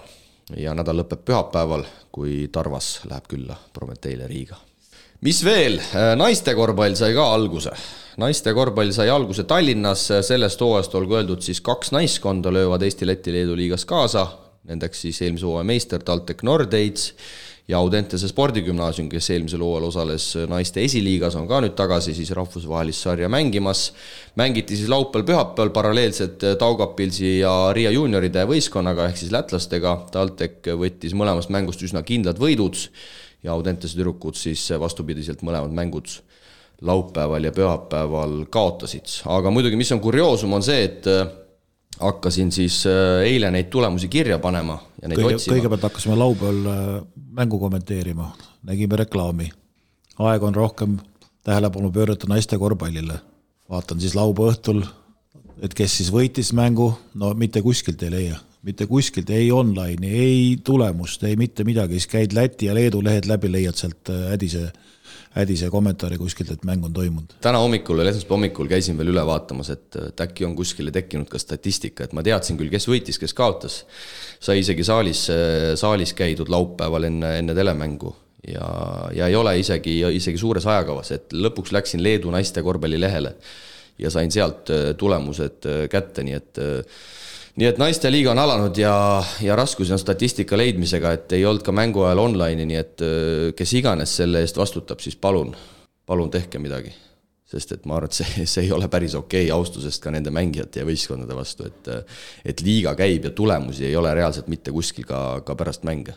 Aga suur pluss on see, et ETV spordi uudistes ikkagi kajastas TalTechi võitu. Ja, oli olemas täitsa ja video oli täitsa olemas. Ja proua pani sul 30-20, mul tekkis kohe küsimus, et kas varsti enam teeme saadet kuskilt välismalt, et hakkab kuskile reisile minema?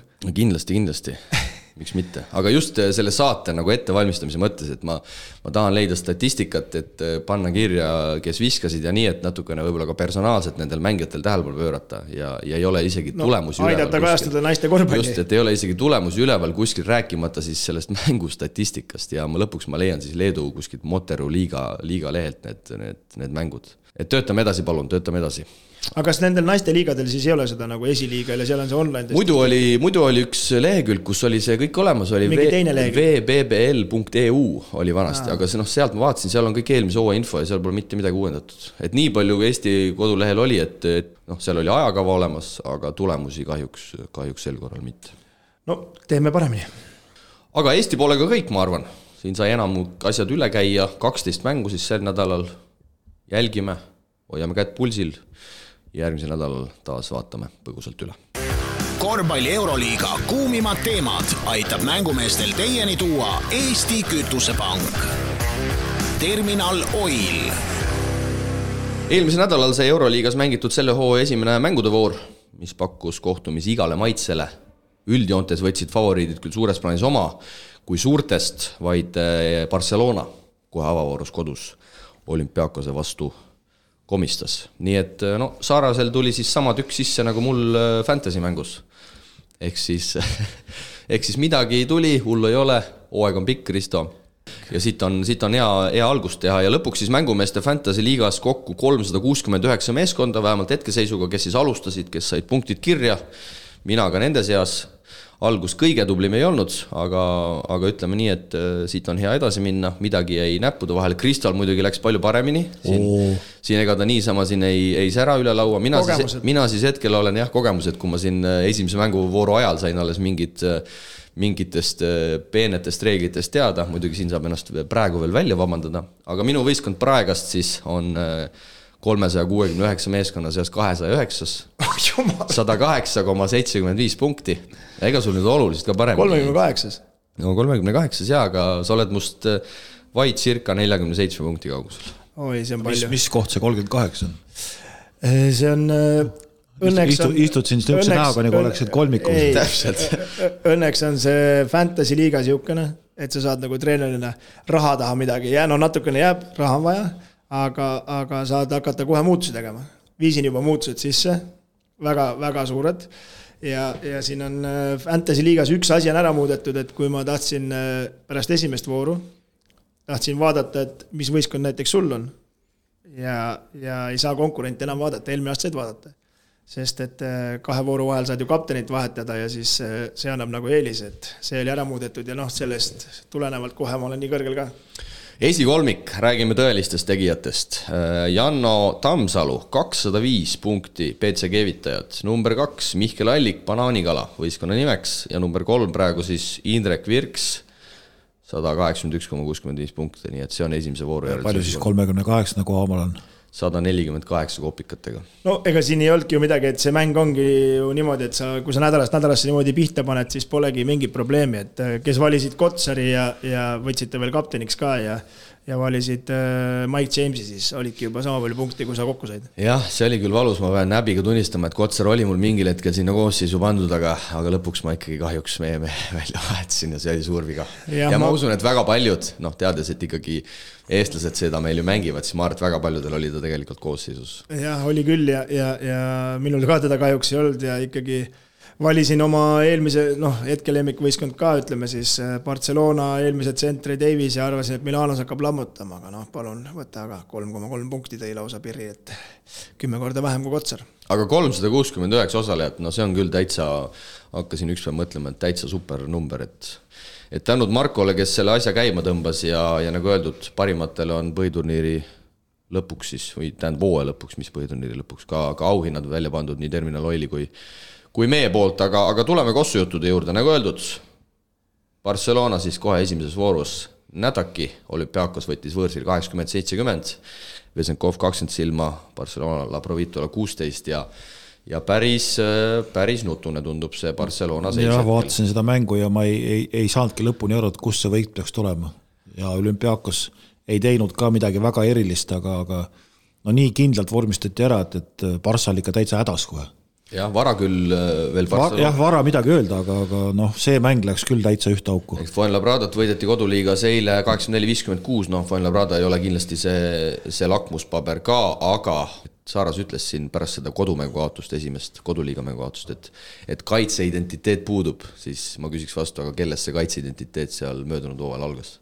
No jah, eks see algas ju mehest, kes nüüd Fenerbahce tassis esimese võiduni ja ütles, et noh, pani ju kõvasti ikkagi tõrva ka siin Saarasele koos Oriolaga siin möllasid siin sotsiaalmeedias, et mina ikkagi vanema mängijana tahaksin mängida vabamat korvpalli, et ei taha nii akadeemilist mängida ja noh, aga noh, ma ei tea, aga mul kõige suurem mure on see praegu Barca juures minu arust, et neid mängivad nii Realiga seda karikamängu kui seda Olümpiakose mängu, et no kui ikkagi üks võistkond on nii Mirotic ümber ehitatud, siis hetkel seda venda, kes need kingad ära täidaks, ei ole, et ta tekitas nii endale kui teistele nii palju võimalusi, et hetkel on päris keeruline. Jah, selles on sul muidugi tuline õigus, et Mirotic on endiselt Achillusega väljas ja minu teada ikkagi jätab veel päris palju seda hooaega vahele, et siin ei ole nüüd nädalate küsimus, et Mirotic tagasi on, aga ma tuleks jah selle kaitseidentiteedi juurde tagasi, et tundub, et Jassikevitsusel läks meelest ära, et seda pallisurvet ikkagi Nikolates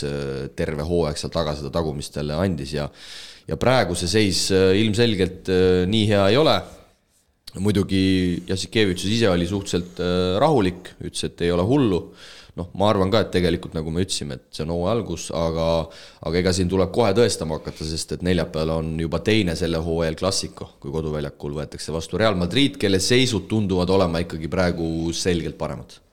Jah, Real on praegu paremas seisus.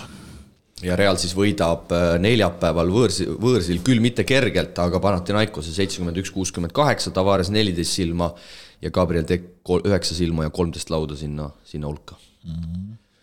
Et see saab olema kindlasti selle nädala mäng, mida jälgima hakata. No kindlasti, üks paljudest.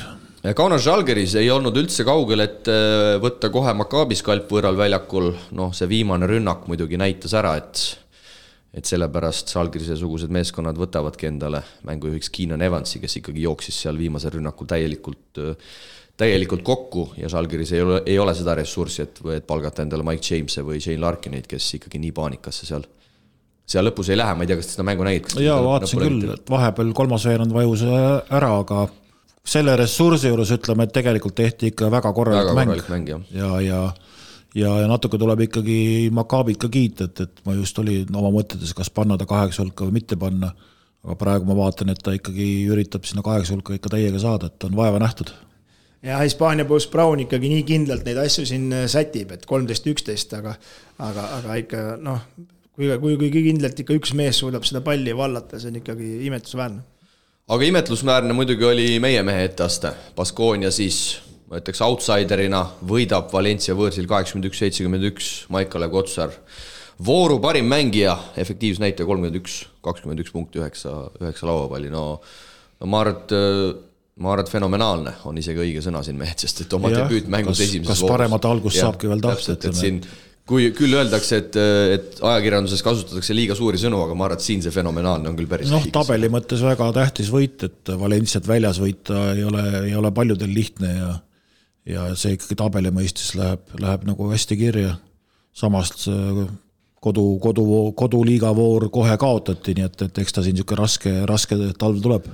Jaa, aga kui me võtame nagu Maikalev Kotsari ja võtame selle, et ta seal Saksamaal 2 aastat möllas ja Eurokapil eelmine aasta ja see aasta tuleb Euroliigasse ja nagu milline see alusvundamendi ta pani hetkel oma selle esimese mänguga, noh, kuidas ta mängis piltina. Ma hakkasin ise mõtlema, et Euroliigas ju, ma ei tea, ütleme 10 viimase aasta jooksul on neid mängijaid käinud läbi tuhandeid ja ma ei tea, 20% saab ainult vooru mängijaks, et ega väga paljud selleks ei saa, et meie mees pani korraliku märgi maana.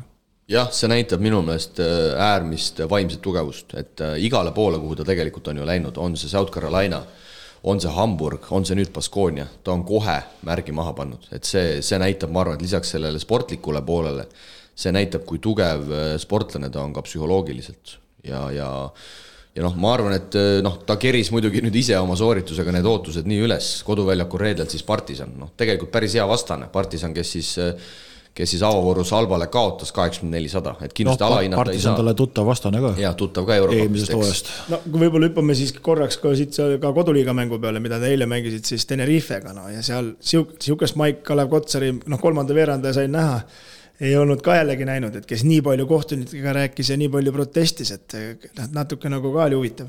Ja teistmoodi ja kui sa selle Tenerife mängu juurde juba tulid, siis kindlasti paras on sellest siin rääkida, kaotatakse siis koduväljakul seni sel hooajal ilma kaotuseta Tenerifele 79-85 ja kui muidu Baskonia värske peatreener Juan Penaroya on mulle väga hea mulje jätnud, siis eile ma küsiks ilmselt samamoodi nagu paljud korvpallisõbrad, et mis kaader see lõpus seal väljakul oli? Ei no üldse, mismoodi tal see kokku jooksis, et ma nägin küll ainult kolmandat veerandajaga ja natuke neljandat ka, ja lõppu nägin ka, kuidas ta seal nahka keeras, aga ma mõtlen nagu, et Kotsar pani seal Raieste tegi ju fenomenaalse kolmanda veerandaja, pani ka korraliku märgi, 15 punkti kõik pani kolmandal veerandajal, alustas 2+1 ja siis pani 4-3 ja juba olid 8 eeseki ja vist oli täielik momentum. Täielik kontroll ja Kotsar oli pingil ja tagasi ei toonudki, kas neljandal veerandal käis korra, ma ei pannud tähele.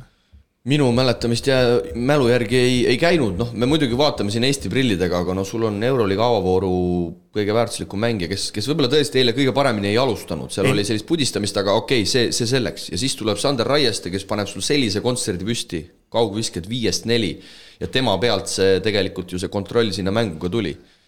Ja viimasel veerandajal, mõtlen, eks selles suhtes treeneri kaotus. Treener valib need mängijad, kellega seda mängu lõpetada, ta valis oma mängijad ja ta kaotas selle mängu. Sel hetkel, kui see momentum tuli, siis Tenerife treener võttis time out'i ja mul jäi kõlama 2 korda kõrva. Puta Kotsarna karjus seal nende vendade peale ja siis viskas maketi maha, et ta ei olnud absoluutselt rahul, kuidas Kotsar sai seal short rollidele palli ja selle mängu laiali tõmbas ja Raiesti viskas veel sisse ka, ja siis meie mees enam ei saanud, aga see ongi küsimus, kui me siin eestlased välismaal jõuame pärast Jääsaare juurde, et neid minuteid peab kontrolli. Peab ikka hoidma neid mängijaid ja muidu see... Võib-olla see üks võit pole kõige olulisem. See suvi on ikka pikk olnud. Ei, ma saan sellest kõigest aru. Aga nüüd vastu küsimus jah, et miks siis nagu seda Raiestet ei võinud rohkem panna. No täpselt, et tema istus just tegi nagu stardi ära, sai kõik ilusti käima, ta andnud siis tuld lõpuni, et oleks võidu ära võtnud. Tegelikult peab ütlema, et Tenerife on hooaega alustanud väga kõvasti, et väga hästi mäng jookseb, ma olen paari mängu vaadanud, no ei olegi nagu midagi halba öelda, aga täitsa võidetav mäng oli Baskonia jaoks ja ise andsid ära. Seal oli ju see minut 30 oli lõpuni ja siis meie sõber üle lahe Sasu Salin Kedraitisel olitas ära, seal võttis vabavisked ja sealt see mäng ära läks. Ei see oli juba lõpuolukord, aga vahepeal nad vaatasid, ütlesid, et said ette, tegelikult see oli murdemoment. Ja ei, seda küll, jah. Et huvitavad valikud tõesti sinna lõppu, et muidugi ma ütlen veel, kui me vaatame oma meeste tulevad meelde need ajad, kui Romanovil oli plaan valmis, et kuidas Salgeris pidi mängima, millal keegi mängib. Seal oli mingid nõiad ja asjad ka mängib. Vahepeal vaatas märkmikust, et sassi ei läheks lihtsalt. Et mulle vägisi selline samasugune mulje, et nüüd pidid need mehed ära minema ja teised asemel tulema, et ei tea. Aga Baskonia osas on meile tulnud üks huvitav küsimus meie healt kuulajalt Tammo Puuralt, kes mis seal salata saatis selle küsimuse küll enne eilset Baskonia mängu ja ma pikalt mõtlesin, kas me võtame selle täna siia sisse, aga ma arvan, et see on selline päris huvitav küsimus ja selle võiks igal juhul teematamise mõttes ette lugeda. Ehk siis Tammo kirjutab eile seda eilset Tenerife mängu pärast siis Kotsari võimsat Euroliiga debüüti. Hispaania liiga 2 mängu, 4 minutit, 1,5 punkti. Euroliiga mäng Valenciaga 0 minutit. Võin eksida, kas oli ainuke koosseisust, kes ei saanud üldse väljakule. Siis veel, et tuleb oma rahvuskoondise kaaslane, paneb kohe esimese mängu Euroliigas sellise peopüsti, mängu MVP. Sina oled pingil, plaksutad, lööd plaksu. Ma ei kirjuta seda raha pärast, lihtsalt kujutan ette, et Sander peab eriti kõva kutt olema, et siin nagu pea püsti hoida ja edasi minna. Polnud tal ju EM ka kõige parem, seal sai ilusti mänguaega, aga ebakindlust väga palju. Kaitses pandi katma korralikke mängumehi, vahetasid trelliga, kes sai kindlasti paremini hakkama. Sanderi rünnak polnud ka kiita. Kuidas siit edasi? Võitled mängu eest? Kahjuks ma ei näe, et kelle arvelt ta peaks seda saama. Ma saan aru, et tahad mängida Euroliiga tippmeeskonnas ja Hispaania liigas, aga reaalselt juba aastaid võitled mängu eest, mida vaid ei tule. Loomulikult võtame arvesse eelmise hooaja vigastuse. Kas poleks mõtet teha vahehooaeg Eestis üldse kuhugile mujale? Baskonia nimi vaid C5 pole ju näite ja reaalne statistika ju on. Loomulikult need vaid minu mõtted ja ma ei tea tegelikke põhjuseid. Lihtsalt seda oli eile päris rõve vaadata televiisorist, kes meist tahaks vahetusmängijate pingil istuda. Edu teile, Tammo Puura. No täpselt nagu selline päeviku postitus oleks olnud. Et ma lihtsalt sellepärast tahtsin selle täna ette lugeda, et ikkagi kõva venna. Ja siis tuli eile niimoodi ja nägite ise, kuidas neid kolmeseid ei visatud mitte saalist välja, vaid visati rõngast läbi. No eks selliste momentide nimel ta seal on kannatanud, et mis me ütleme, me ju ütlesime juba sügisel või vabandust kevadel, et tegelikult tal jäi hooaeg vahele, sealt nüüd tõusta ei ole lihtne. Suve algus me nägime, läks tal ju väga raskelt, lõpupoole hakkas paremini minema ja nüüd on siis uue hooaja algus, eks ta peab oma momentu ootama ja eilse 3. veerandiga ma arvan, ta sai ikkagi kõvasti neid plusse ütleme juurde, et teisalt on see, et tal on ju mitmeaastane leping Eestisse mängima tulla, kindlasti ei ole see koht, kus sa peaksid mängima.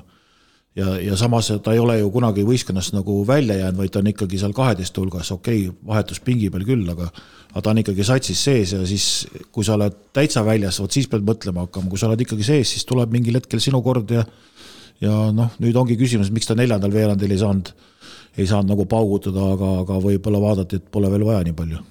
No jah, selle Tammo küsimusele vastaks mina nagu niimoodi, et aga kus see parem siis on? Et kui sa ikkagi Euroliiga, Hispaania liiga treenid. Sa oled täitsa tipu lähedal. Ja et oled treenid, ootad oma võimalust, kui seda ei tule, aga kui tuled siia nüüd Kalev Cramo nüüd ei ole enam ju see koht, kuhu tulla. Ta ühe aasta käis juba VTB-s siin, tegi vaheaasta. See ei saa ollagi üldse primaarne. Selle Eesti vahehooaega, ma arvan, et Tammo ise on ka nõus, et ta pani natuke kuusse, aga see üldse kuhugi mujal on küll selles suhtes õige märkus, et ma arvan, et kui Sander nüüd see hooaeg ka Baskonias Benaroya käe all nagu ei saa sinna rotatsiooni nüüd kuidagi sisse ja see hooaeg jääb üsna sarnaseks, nagu see oli eelmine. No ma arvan, et siis Sander küll hakkab ka ise mõtlema, et tegelikult sa tahad ju ikkagi mängumehena ennast kuskil ikkagi tõestada ka, et sa saad aru küll, mis ma selle koha. Ma saan kõigest aru, aga igal pool on riskid.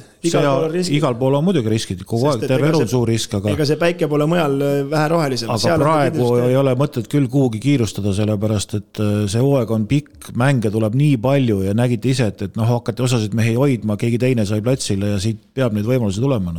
Aga ma loodan ikkagi selles suhtes küll, et see me mäletame ju eelmisest hooajast ka sealt hooaja lõpus selle FS-i vastu seda ilusat 12-punktilist võitu. Aga see oli tegelikult ju nõel heinakuhjas, et ma loodan, et siit läheb selles suhtes nagu paremini, et sellised mängud ei jää nii, et neid on aastas 1-2, et ta saab nüüd siit selles suhtes igal juhul sinna satsi sisse ja tegelikult ma olen ka ise öelnud, et see hooaeg on nii pikk, neil on 2 tugevat liigat, et ta saab kindlasti omad võimalused, aga nüüd ongi see, kuidas ta need võimalused ise tegelikult ka ära kas ta ise tahab paremat või ei taha? Me oleme temast rääkinud küll ja tal on tegelikult neid võimalusi olnud juba enne ka, aga et kas on see soov tõusta või ole? No sel aastal ma arvan, et tal on poole lihtsam seal Baskonias olla selles mõttes, et kuigi ta on juba pool hispaanlane, seal juba see on põhimõtteliselt tema koduklubi. Keel suus, kõik asjad. Aga Kotsari ikkagi oma Eesti mehega, kellega sa päevast päeva koondises ka paned, et vahest on ikka kellegi õlal nutta neil korda mööda, et see on ka nagu ma arvan suur pluss. Aga ise hakkasin ükspäev mõtlema, et kas seal on mingi seos mehed või see on juhuslik? 2 eestlast, 2 leedukat, 1 lätlane. Ei need nooremad on ju võetud sinna juba ammu, nad on Hispaania passiga. Seda küll, aga lihtsalt, et seal on reaalselt 5 Baltikumi meest on ühes Euroliiga satsis, et kas see on ikkagi juhuslik täiesti? Ma ei oska öelda, ei tea ju, kes seal juhtkonnas on või kes neid mängijad valib või mingisugune suunitlus tal on tekkinud, et võib-olla näiteks see, et Baltikumi mehed on üleüldiselt nagu normaalsed vennad, vaata. Nad on kõik sealt nende enda akadeemiast minu arust tulnud. Seal võib olla see pluss, või see asi mängus, et lihtsalt hinna ja kvaliteedi suhe on nende jaoks rahakoti sõbralik. Sest tegelikult sellisel tasemel ju vaadatakse seda iseloomu ja inimloomuse tüüpi ka juba väga kõrgel tasemel, et paljud on võib-olla küsinud, et mis see Raieste seal istub ja plaksu lööb, aga tundmata teda küll, aga ma arvan, et ta on ka normaalne vend selles suhtes. Treeningkvaliteet, ta ei keera mingit jamasid kokku, ma arvan, ka platsiväliselt, et selles ma arvan, et sellel on kõik need asjad kokku, jah, on nad sinna kuidagi viinud ja kuidagi neid seal hoitakse, et võib-olla mõeldakse nii, et kui sa tood, ise praegu mõtlen, et võib-olla mõeldakse nii, et kui sa tood 6 või 7 ameeriklast, siis läheb asi jamaks. Sest need on nende getovärk ja see mõttemaailm on teistsugune. Kui sa tood 2 lätlast või 1 lätlase, 2 leeduka, 2 eestlast, need klapivad oma vahel. Läheb omaliselt paremaks, ja läheb ka see võistkonna keemia paremaks. Aga Tammo siis eile veel kirjutas, et küsis, et kas saatsite minu meili reedel Sandril edasi. Võin otse-eetris Tammole vastata, et ei saatnud. Ja ei ole vastus ka saanud. Sandr ise kuulab ja siis vastab meile. Aga ei, supermäng igal juhul, 15 minutit, 15 punkti kahju lihtsalt, et seda võitu ei tulnud ja kõige rohkem on kahju sellest, et miks kuuma meest väljakule ei pandud. Kui mees on kuum, siis palun no ja kui sa vaatad neid vendasi, kes seal jooksid seal, siis tekkis ka küsimusi ja see põhipointkaardi võeti ka välja, kes selle Kotsariga seal, nimi mul veel ei ole meelde jäänud, aga sellega toimetas hästi. Thompson, Darius Thompson. Ja siis tuli see väike suvaline vend, midagi ei toiminud. Aga üldine vooru kokkuvõte? Üldine vooru kokkuvõte, mina ütleks, et enamjaolt ikkagi favoriidid võitsid, okei, me võime siin natuke nokkida, et Alba kodus Partisani, aga me nägime ju eelmisel hooajal ka. Serbastel on raske. Ja Kristo ütles ka, et nad kõikusid Eurokapis ka tegelikult. Aga FS võitis, Monaco võõrsil võit Virtus üle, et see nii kindlalt oli. Ma ise panin Monacoga ju 4. põhiturniiril, nii et vaatame. Et minu jaoks see võib-olla nii suur üllatus ei olnud. Bayer kaotas kodus Fenerbahcele 12-ga ja Milano üsna raskelt võidab Asvelli võõrsil 69-62, aga ütlen veel kord, keegi ei mäleta neid nappe võite. No selles Asvelli mäng oli üks esimesi, kui seda ma vaatasin korra laivis ja Asvel pani kohe ju siuks hooga minema, 18-3 või 18-5 juhtisid ja siis esimesel veerandal kohe. Aga ma kiidaksin natuke FS-it, keda ma tabelis väga kõrgele ei pannud, aga ma ei ütle, et nad 100% pingutasid, aga kui vaadata aasta tagasi, kuidas nad lasid üle jala, siis selles mängus näiteks oli pingutamist palju rohkem. Okei, Svesta ei ole muidugi see vastane, kelle vastu ei saaks kergemalt võtta, aga mängisid päris isuga tegelikult. Ja mis me ikkagi arvasime kohe, et kui Tuudis on pundis, siis Fenerbahce on palju tõsisem võistkond ja seda võib ka öelda, et Bayernist käidi ikka väga korralikult üle, et see seis on palju väiksem kui mäng tegelikult. No FS üks murekoht on muidugi, et kaua see Mitsic niimoodi üksi pumpab, kui Larkin kappi ei tule, et sealt on ka natuke abi vaja. No ikkagi Puaboa ja Elijah Bryant ikka aitavad päris jõuliselt. Väga hull ei ole, aga ma tuleks sellest Svesta juurde tagasi, et ma arvan, et Svestal saab olema väga raske hooaeg, et kontrollmängud olid juba päris keerulised ja vaatame, et uus treener ka, Radonic on näidanud, et Serbias on ta päris kärbes, aga hetkel on tal ka Panathinaikosega raskusest, et koduliigas ju Panathinaikos koduliigas ka kaotus kohe alla. Sai juba aariselt tappa, nii et aga ikkagi Realiga mängisid südika mängu. Ja seda küll, aga nüüd tuleb naljakas olukord. Nüüd läheb Panathinaikos siis Svenna Zvezda koduväljakule mängima. Jah, Radonic juba väriseb, ma arvan, ta teab, mis seal teda ootab, eks hakkab ise viibelema ja kuidas see mäng neil välja tuleb, see on päris valus ja kui ta sealt kaotusega ära tuleb, siis ma arvan, et meil esimene kandidaat vahetusse on kohe olemas. Ma kardan ka ja ägedaid mänge on sel nädalal veel. Monaco FS. Just, Monaco FS neljapäevast, siis on neljapäeval on muidugi Maiuspala on siis El Clasico, eks Barcelona sel korral kodus, reedel Fenerbahce Maccabi näiteks. Ja näeme ära, mis Maccabi väljas suudab teha. Žalgiris läheb külla Olümpiakosele, kes alustas küll, ma ütleks ikkagi väga veenvalt. Žalgiris on väga valus graafik.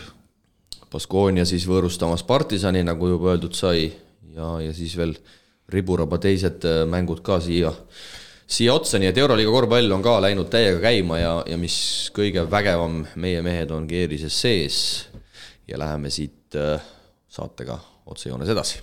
Nädala tegijale paneb õla alla Poolsi. Parima keksivalikuga pood Eestis. Tutvu valikuga www.poolsi.eu. Mängumeeste korvpallipodcasti rubriik Poolsi nädala tegija läks eelmise nädalal taas käima ning rõõm on tõdeda, et meie Facebooki sotsiaalmeediakanalis käima tõmmatud nädal tegija valimine kogus siis eelmise nädalal kokku tugevad 307 häält. Tänud siinkohal kõikidele kaasalööjatele, eelmise nädalal tegijaks osutus 187 häälega Petse Kalev Cramo pääsu eest FIBA Europe Cupi alagrupi turniirile. Samuti palliplatsil head sooritused teinud Mihkel Kirvesele ja Märt Rosenthalile vastavalt 72 ja 42 poolt häält ja nüüd on paras hetk taas tavaline traditsioon ette võtta ja Kristo Saagel siis loosida välja selle nädala võitja. Stop. Ja kes meil siit tuleb? Meil tuleb Mardo Mäeots, kes andis Cramole hääle, on võitja, nii et Mardo võta meiega ühendust ja 20 eurot Ballsi krediiti on sinu. Aga uuel nädalal ei ole meil mitte nominente, vaid meil on nädala tegija. Nii et meil on MVP. Meil on MVP, me võtame selle enda peale, et natukene teist moodi, kui ikkagi mees tuleb ja paneb Euroliiga debüütvoorus 31 pirri kokku, 21 silma 9 lauda, siis me ei hakka siin mingit kunsthääletust tegema, vaid Ballsi nädala tegija on Maik-Kalev Kotsar, aga igal juhul postitus tuleb ja andke nüüd kuuma.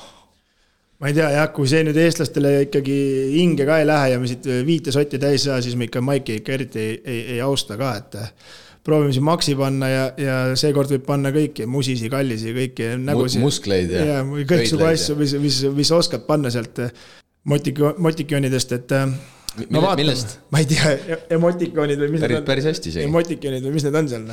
Et nendest võib panna, et mida ägedam seda uhkam. Ja Priit, kui me sinu nime sealt ei leia, siis me oleme ka väga pettunud. Tal on Leedu saidil.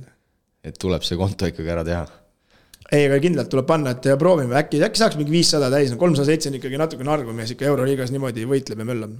21 punkti, siis 9 lauda, piir 31, nagu öeldud, sai. Ja avavooru mängus siis Valencia vastu võõral väljakul 81-71 siis Baskonia võidab selle mängu, nii et siin ei ole mõtet teha mingit kunstvooru teha.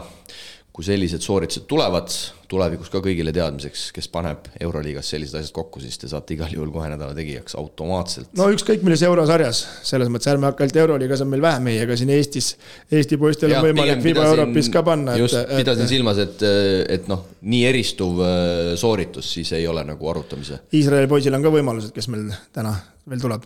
Ja kindlasti. Ja paras hetk ongi siis minna tänase saate viimase rubriigi juurde, kus on meid taas ees ootamas kõne piiri taha. Mängumeeste torumured lahendab Infralink. Koht, kus poolkõva toruga ei mässata. Usalda asjatundjaid kodulehel infralink.ee. Tänases eestlased välismaal rubriigis oleme taas otsa vaatamas, kuidas läks eelmisel nädalal piiri taga pallivatel Eesti korvpalluritel ja meil on suurepärane võimalus suhelda täna siis sel hooajal Iisraeli kõrgliigas mängiva Siim-Sander Venega, kes vist on saanud juba seal esimeste nädalatega korraliku kultuurišoki. Tere Siim! Tere! Jah, ütleme, et huvitav on ja ikka teistmoodi elu on. No, mis sa kõige rohkem võib-olla, enne kui me kossujutude juurde tuleme, mis sa kõige rohkem tavaelust välja tooksid, millega on raske harjuda? No praegu on võib-olla kõige raskem need igasugused pühad ja asjad, et nagu vist nüüd aeg on ka selline, kus on nagu neid päris palju siin järjest igasuguseid ja siis kohati on kõik asjad kinni ja kohati ei või üldse kuhugi minna ja kõik sellised asjad, et natuke vajab harjumist, et kui palju külmkappi asju varuda ja millal saab midagi käia juurde toomas, et sellised asjad on praegu kõige aktuaalsemad vast. Aga klubi ise, nii-öelda väljaspool korvpalli, kõik tipp-top, professionaalne, korterid, autod, värgid, oled rahul? Ja üldiselt küll, et on näha, et klubi on nagu ikkagi piisavalt kaua sellisel kõrgemal tasemel mänginud ja on õppinud ja on arenenud siin, et just üks aeg siin oli ka väike arutelu sellest, et kuidas erinevad treenerid on midagi toonud, et mõned aastad tagasi siin oli Itaalia treener, kes näiteks tõi selle, et alati peab 2 pisa olema trennis ja reisu peal peab veel arst kaasas olema ja mingisugused sellised asjad nagu kus organisatsiooni poolt on seda asja nagu edasi arendatud ja kontori pool vähemalt siiamaani tundub nagu, et toimib täitsa kenasti, asju aetakse korralikult.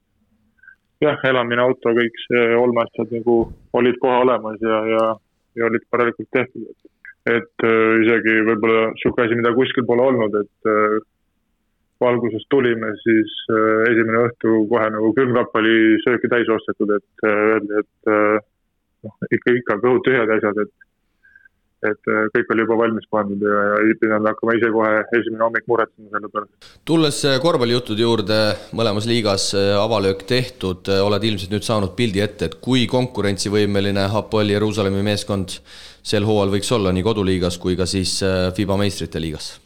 No koduliigas on suhteliselt nagu selgelt välja öeldud, et igal juhul finaali, et nii karikas kui liigas, et seal nagu alla selle juttu ei käi ja ma arvan, et see on suhteliselt ka reaalne, et seal üks 3-4 klubi vast on, kes selle 2 koha peale seal nagu pigem peaksid pretendeerima, et ja me oleme üks sellest 3-4, et kui nagu saame asjad käima, siis ma arvan, et see on täitsa võimalik ka, et nii finaali saada ja nagu siin varasemad aastad on näidanud, siis Euroliiga sats on neid finaale ära käkerdanud küll, nii et mine tea, aga Champions League'is, seal vast läheb praegu ütleme, etapp korraga, et esimesest alagrupist edasi saada ja siis vaatame jälle, kuidas edasi läheb, et aga eks seal on ka nagu unistused, ütleme, on pigem kõrged ikkagi.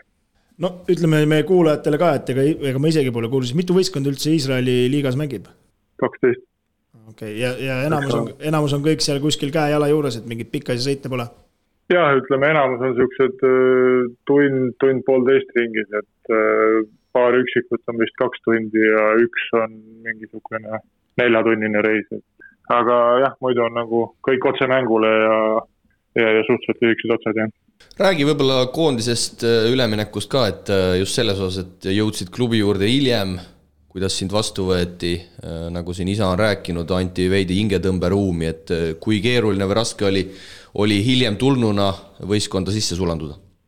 No eks ta natukene ikka, et teised olid juba, mõned olid ütleme peaaegu 6 aega juba koos teinud, et ikka juba midagi üht-teist oli juba paika loksunud ja siis nagu natukene niisugust oma koha leidmist ja sellist, ütleme nii platsil kui riietusruumis, et üks natukene võtab aega ja alguses nagu, kui tulin kohe jah, siis nagu hingetõmbe aega nagu anti, aga samas ma nagu olin kogu aeg võistkonnaga, see oli niisugune pool imelik aeg, et vahepeal ei saanud aru, et kas pead midagi tegema või ei pea ja selline, aga ütleme, et selles mõttes, et lasti ikkagi korralikult olla ja selles mõttes võeti vastu võeti ikkagi kenasti, et selle koha pealt oli kõik hästi planeeritud, ma arvan. Nagu me teame, Iisraeli korvpallifännid üsna kuumaverelised ja teil kodusaal Jeruusalemmis mahutab ka circa 12 000 inimest, et esimene kodumäng FIBA meistrite liigas türklaste vastu oli vist päris korralik õhkkond, et ma ise sattusin seda mängu põgusalt ka nägema, et saal oli puupüsti täis. Ja, väga korralik, et möll läks lahti kuskil, ma arvan, 20 mintsi enne mängu algust läks lahti ja ega ta põhimõtteliselt korraks vaikseks ei jäänudki see saal, et korralik andmine käis ja nagu ikka hooaja alguse esimene mäng veel seal mingisugused lisavidinad ja esinemised juurde, siis seal küteti korralikult üles ja möllu sai teie raha eest, seda selle poolega tundub, et on nagu väga hästi, jah. Peatreener, ma ütleks legendaarne serblane Aleksandr Džikic, et see mees ei ole ka kõige tagasihoidlikum tüüp ja on oma treenerikarjääril ikkagi üht-teist ka tõestanud, et millised sul temaga esimesed jutuajamised oli, kui leping oli siis kas allkirjastamisel või juba allkirjastatud? Ütleme kõik see esimene nagu kokkupuude oli siis, kui me olime seal Leedu ringreisil koondisega, et seal vist peale viimast mängu jõudsime mingi öösel seal Ilja hotelli ja siis pidime klubiga kõne tegema, et ta põhimõtteliselt ütles kohe paar lihtsat asja ära, küsis kõigepealt Saanseks, kas üldse Serbia treeneriga kunagi kuskil oled olnud, et andis teada, et midagi lihtsalt ei saa olema. Mänguliselt oli ka selles mõttes suhteliselt lihtne, et nagu see tänapäeva stretch 4 või see nagu kes siis nagu seda mängu laiali aitab tõmmata, et tagumistel rohkem ruumi jääks, et see oli nagu see põhisõnum võib-olla, et aga üldiselt ma arvan, on suhteliselt okei vend, et ütleme, Serbi kohta on ka vägagi rahulik, ütleme, et võtab asju rohkem filosoofiliselt kui röökimisega. Ja koduliigas, nagu ma olen aru saanud, siis on ka legionäride piirang, nii et keegi peab siis igast mängust eemale jääma, kui kõik mehed peaksid terved püsima. Jah, praegu üks peab iga kord välja jääma, et eks seda siis vastavalt olukorrale ja vastavalt vastasele siis vaadatakse kuidagi. Eks hooaeg on pikk ja kindlasti jah, mõned mängud võib-olla ei peagi nii-öelda kedagi välja jätma, kui keegi vigastada.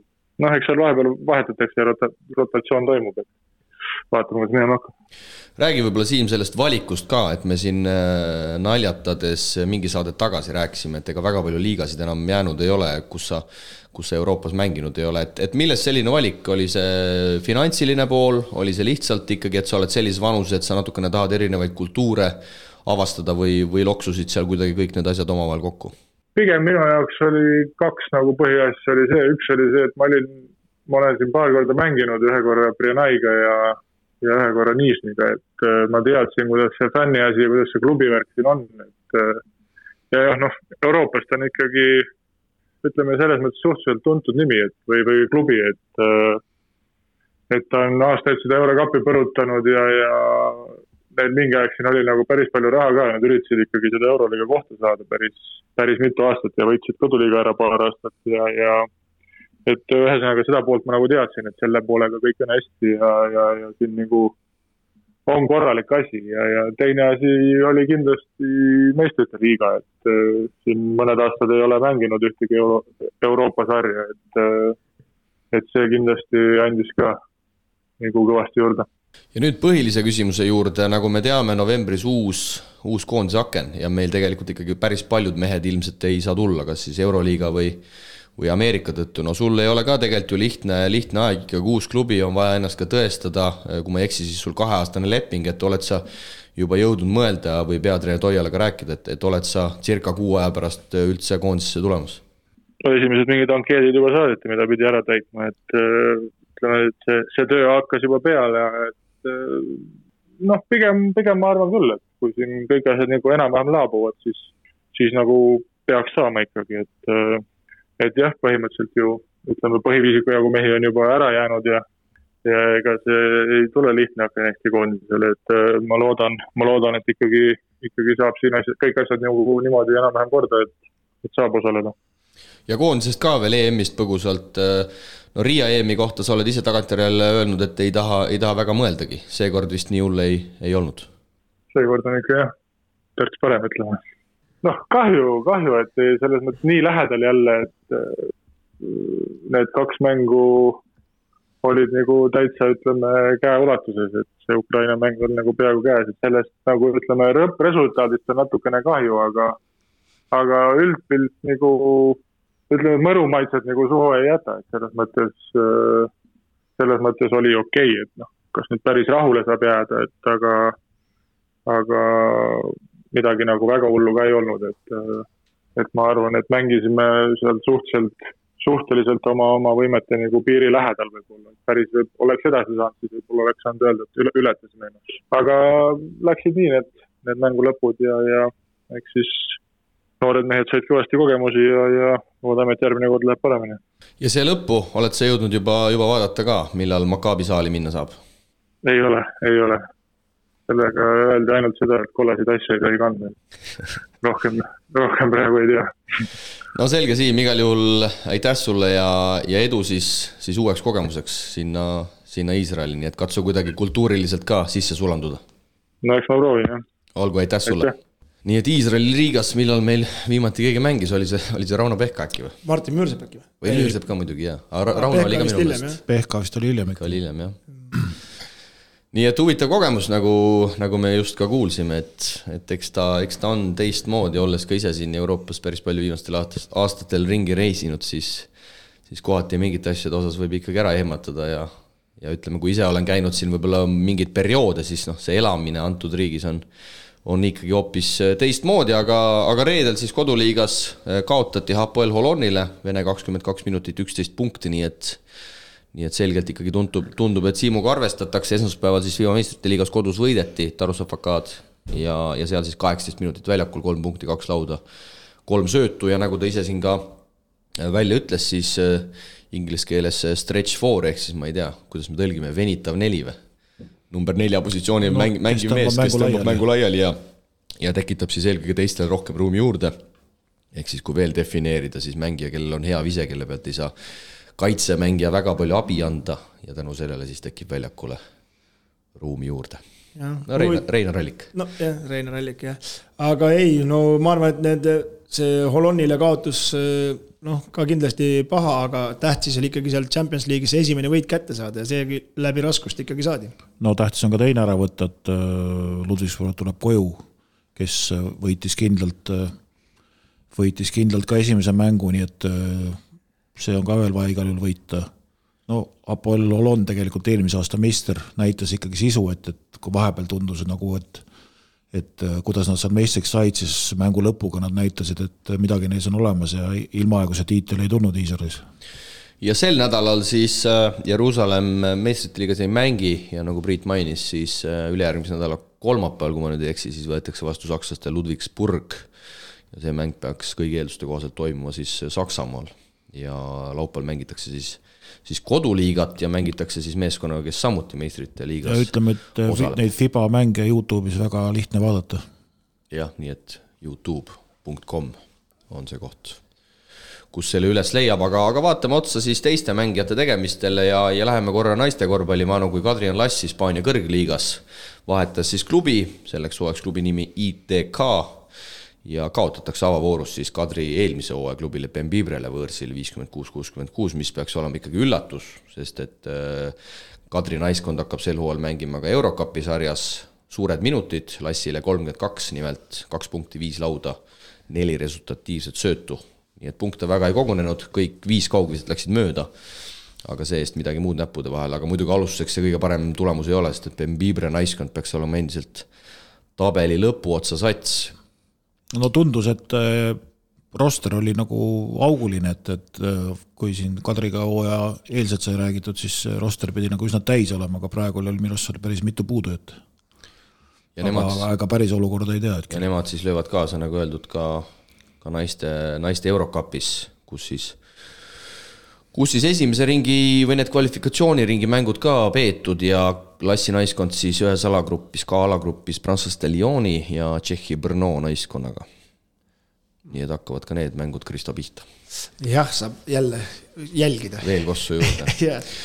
Neljapäeval Martin Paasoja Islandi kõrgliigas debüüt Reykjaviki meeskonnas 33 minutit ja 20 punkti ja võidetakse Njardiki 83-77. No kindlasti Paasoja püüame ka mingi hetk kinni, et saada sellest Islandi selle hooaja liigast parem pilt ette. Martinil on võib-olla endaga rohkem tegemist kui selle liigaga.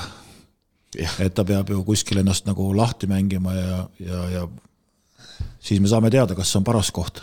No algus ikkagi päris hea, 33 minutit 20 punkti, et Sutt on ka seal, see veel ei ole avalööki teinud. Sutt ei ole minu teada avalööki teinud, aga selles samas Reykjaviki klubis naiskonnas mängib siis Eesti naistekoondisena Greta Üprus, kes ka alustas võiduga ja viskas siis 21 silma võidumängus, nii et huvitaval kombel siis jah, Paasoja ja Üprus mängivad siis samas klubis, lihtsalt üks on Islandi meestevõistkonnas Reykjaviki ja teine on siis naiskonnas. Klubikaaslased, nagu olid Anna Kartasi ja Gergri Arizoonas näiteks, väike paralleel. Yeah. Nii, Janari Jõesaar, sellest on küll nüüd kahju. Janari Jõesaare meeskond kaotab reedel Slaskile kodus 2 ja Jõesaare hooaeg kahjuks põlvevigastuse tõttu on lõppenud. Ees on ootamas ligi aastane mängupaus ja viimases mängus siis lausa siin klubi tegi siin särgi taustusavaldus, et oleme sinuga, Janari, ja tõesti päris võigas vigastus ja kurb, sest et see hooaeg algas nii hästi, ma siin isegi veel Janarile kirjutasin eelmise nädala keskel, et äkki tuled saatesse, et hooaeg on nii hästi alanud, ja siis selline pauk. See profisport on ikka päris karm ja see ongi see, mis nagu ei hüüa tulles ja väga kuramuse kahju, et see nüüd meie mehega juhtus ja nii koondise vaates kui Janari enda vaatest, et tundus, et oli leidnud võistkonna, oli leidnud liiga, kus nagu seda läbilööki nüüd teha ja siis siuke tagasilöök. Ja päris karm ju ka selles osas, et Janaril nüüd ju täitub varsti ka 30, et siis kui ilmselt ta sellest vigast välja tuleb, on juba 30 ees ja sellised rasked vigastused ikkagi kipuvad oma jälgi jätma. Eks see tahtejõu küsimus ja selles ei ole küsimus, et Janari veel siin 5-6 aastat Eesti-Läti liigas võib tiksuda, aga me ju loodame ikkagi kõrgemat tõusu. Ja alustas tõesti hästi ja ütleme nii, et selliseid mängeid hinnatakse, kes sinna ründelauda pallidele järel lähevad, aga vaata tõenäosus vigastada saada nende olukorda tõttu on ka on ka suurem, mis siis sel korral juhtus. Hispaaniasse minnes, Hispaania esiliigasse, siis Jaan Puidet alustas, kaotati reedel Valladoliidi meeskonna, kus Puidet endiselt mängib, siis Valenciale 10 punktiga, Puidet 21 minutit, 2 silma, 5 lauapalli. Rauno Nurger siis ka sel hooajal Hispaania esiliigas, aga tema pole oma avalööki veel teinud, see sama puusavigastus, mis ta koondisega EM-il sai, endiselt on Nurgerit kimbutanud, 6 aega pole saanud pallitreene teha, aga loodetavasti siis ka Rauno on mingil hetkel väljakule tagasi tulemas. Mikk Jorkatam, Itaalia kõrgliiga, no Trevisol on, mulle tundub, väga rasked ajad käsil, seal hooaja alguses 57 punkti vaid visatakse taas, kui avavoorus ka ju väga vähe neid punkte tuli, kaotatakse võõrsilt Trentole, Mikule 7 minutit ja 3 punkti ja mulle ikkagi vägisi tundub, et see Treviso hakkab seal tabeli lõpuotsas vähemalt sellise koosseisuga küll sel hooajal liikuma. No hetkel kõik märgid näitavad, et siin on ja nagu kui esimesed 2 mängupunkte ka ei tule, kaitses seisad nagu enam-vähem ära, eks siis nüüd on vaja hakata võitma ja seda mängu jooksma saada või muidu hakkab siuke nagu Itaalias närvilisus tekib väga kergesti, et siis võib veel suurem pahandus kaelas olla.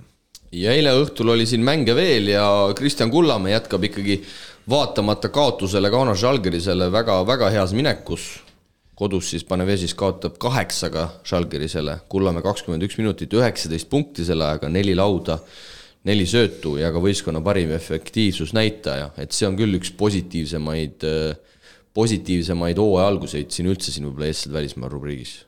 Jah, siin kohe küsiks ka Leeduka käest, et kus kohast need mänge saab, see on ka Delfis maksumüüri all, ma vaatasin delfi.lt panin sisse, tahtsid. Kellel on Go3, siis Go3-st saab vaadata. Okei, Go3 näitab need üle kõik, jah. Aga mis kanalit ta neid näitab? Seal on eraldi Leedu liiga link ja kõike mänge näeb. Okei, sealt nii-öelda sealt voogedastus neti variandist, okei. Sest Go3 on neil isegi särgi peal kirjas. Isegi targemaks, et ma lihtsalt ei teadnud just, et kus kanalit, seal on vist 4 kanalit, eks, 1, 2, 3 ja siis see Go3 Open. Aga siis on järelikult mingi see tuleb ainult netist.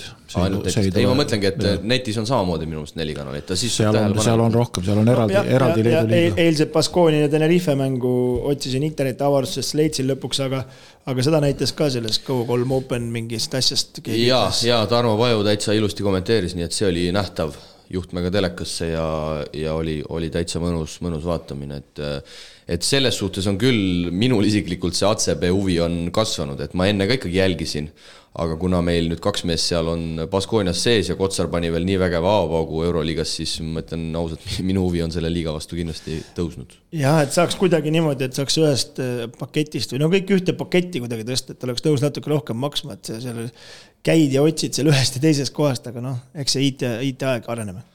Jah, kui oled tegelikult ju kõva spordisõber, ma ei tea, vaatad vutti, vaatad kossu, tahad vormelit vaadata, siis ma ei taha teada, mis summasid inimesed kuus nendes tasulistesse portaalitesse panevad. 10, 4-5 juba täna kuus. Päris karm on selles osas, et mis teha, kui oled fänn, siis oled, aga tõesti igale poole on vaja juba raha sisse lükata, et sealt neid ülekandeid saada, aga kõik tahavad raha saada. Mis see Eesti Delfi siis maksab üks mäng?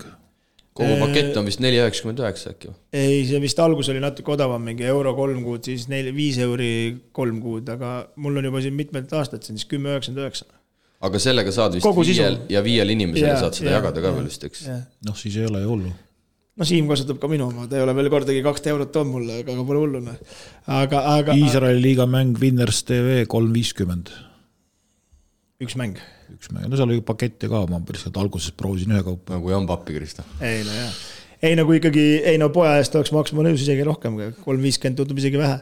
Aga ei, no kokkuvõttes on ta, ma saan aru, kõik ju, ega tasuta asju ei ole olemas ja keegi peab selle kinni maksma. No Krista Saage tahab ka ju mängu kommenteerimisest raha saada. Ei, no arusaadav, jah, aga ma mõtlen lihtsalt, et oleks nagu kuidagi Delfil telekasse ma saan päris ilusti seda Delfi sisse juba ja küll me siin ka areneme ja mängud muidugi väga hästi ei jookse hetkel, nagu ma näen, olen siin kuulnud ja palju isegi eile kogesin Viimsi mängu vaadates, et vahepeal oli kadunud ja siis tuli jälle tagasi, aga eks te arendame ära. Jah, et kõigepealt ootame mäng õigeaegselt üles, siis et mäng läheks ilusti käima, eks?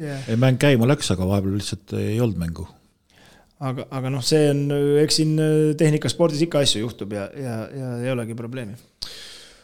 Veel Itaaliasse jäädes Joonas Riisma, 14 minutit teile Brindisi võidumängus Napoli vastu, 8 punkti, väga tubli. no nagu ütlesime, et kui sellised minutid ja sellised punktid terve hooaja oleks, siis oleks tipp-topp. Ja umbes nagu selline Kaspar Treieri graafik, ma ütleks praegu, nagu tal siin viimastel aastatel on Sassaris olnud, et täitsa niimoodi hästi pildil ja ei ole ära kukkunud, nii et igal juhul. Noh, arvestades situatsioone, siis koondise aknal peaks olema üks kindel mees. Jah, nagu ma ka eelmine saade mainisin, et ma arvan, et tema kulub meile vägagi. Ma arjaks ära, kui nüüd Raiesteed ja Jõesaart ei ole, eks, et see 3 positsioon, mis meil muidu oli. Ja ma loodan, et Mikk saab ka tulla, et saab ennast siin natukene lahti mängida võib-olla. Et selles suhtes meil on tagal on ikka täitsa Tibens Tobens ja eile siis ka Gregor Hermet oli Poola liigas väljakul. Kindel võit kodus Treffel Sopoti vastu 96-75. Hermet 19 minutiga 8 silma 5 lauda ja tema väljakul loodud aja jooksul 50+20. Noh, Gregoriga võib hakata nüüd kontoritesse panused panema, et millal esimene 3 ära tuleb. Oli vist jälle 0 ring, eks? 3-0, jah. Palju tal kokku on siis? Mingi üle 10. Aga see on 3 mängu peale, ära siin taka ja ära sina talle nõua. Mina kindlasti ei anna. Et lihtsalt, et kui esimene ära tuleb, siis on suur pidupäev. Aga küll ta tuleb. Ei tea, kas seal on kaugemal 300? Me on ka pallid libedad, nagu mulle. Maara seal on teises keeles. Seal on ka pallid libedad. Selle nädala saade hakkab otsakorrale jõudma, mida me siis sellelt nädalalt ootame eelkõige. No Eurosari hakkab Eesti klubide jaoks. Nii Pärnu kui Cramo lähevad siis lahingusse, mõlemad kolmapäeval, mängud enam samal ajal, mis me mehed prognoosime. No ma julgen väita, et Porto, kes on Portugali liigat alustanud 3-0 ja Pärnu kahjuks ei ole veenev olnud, siis see saab olema ilmselt päris raske, Madin. Sest ma käisin Pärnut ise ka Keilas vaatamas ja noh, ei ole, nagu ka peatreener ütles, et ja Mihkel Kirves seal mängujärgses intervjuus, et kaitsega on suuri probleeme. No, teeks kõigepealt selgeks, kus see Cramo siis mängib ikkagi, sest no ma ei tea, liigalehel on ta mängib Kalevi spordialis. No basket.ee ütles mulle hommikul, et ta on Saku Suurhallis. Ma rääkisin sellel Tarva mängul, rääkisin meeskonna turundusjuhi Allan Siimaniga ja tema ütles mulle, et nad tahavad mängida Kalevis, kuna Saku Suurhall on nii palju kallim, aga Kalevis on vaja kõik need jooned ära teipida.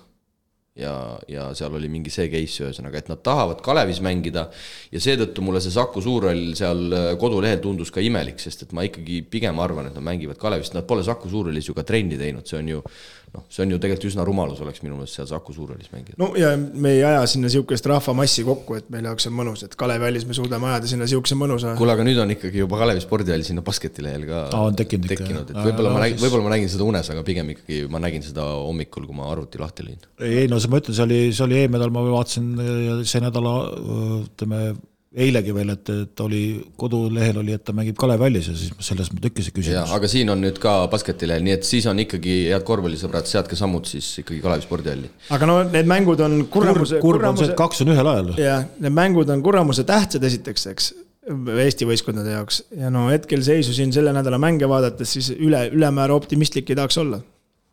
Aga ega ma pole pihta ka pandammu, nii et selles mõttes, et... Võib-olla siis ongi hea. Ma ütlen, et mõlemad kaotavad ja siis... Vähemalt optimismi sul jagub selle. Ühesõnaga sinu hinnangul kindlad 30-sed. Ja kindlalt saab mõlemad 30-sed, kes saad järgmine nädal mulle tampida ja mul on juba hea meel, kui Eesti võistkonnad võitsid.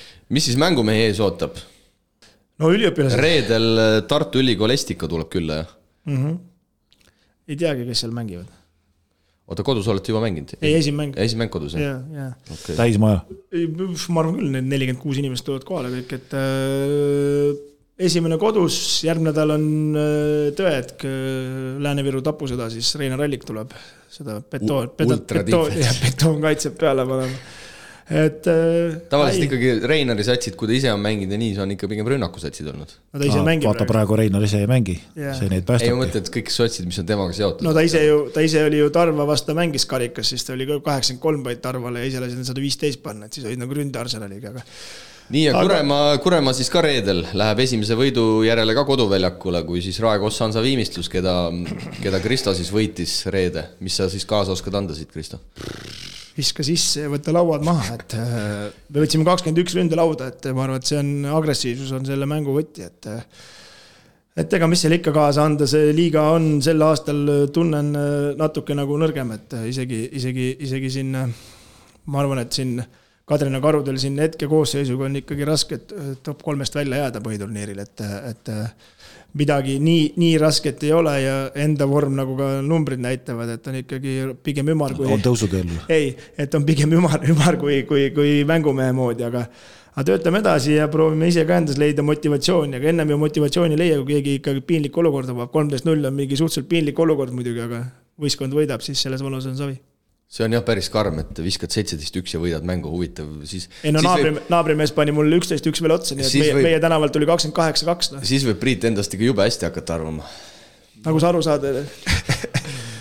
Olgu mehed, selleks korraks kõik. Head kuulajad, otsad kokku, tagasi taas nädala pärast seniks, aga olge korvpalli lainel ning ärgu siis unustage minna saali omasid toetama. Kohtumiseni. Ela Unibet TV-ga kaasa suurimate korvpalliliigade mängudele. Unibet, mängumeestelt mängumeestele.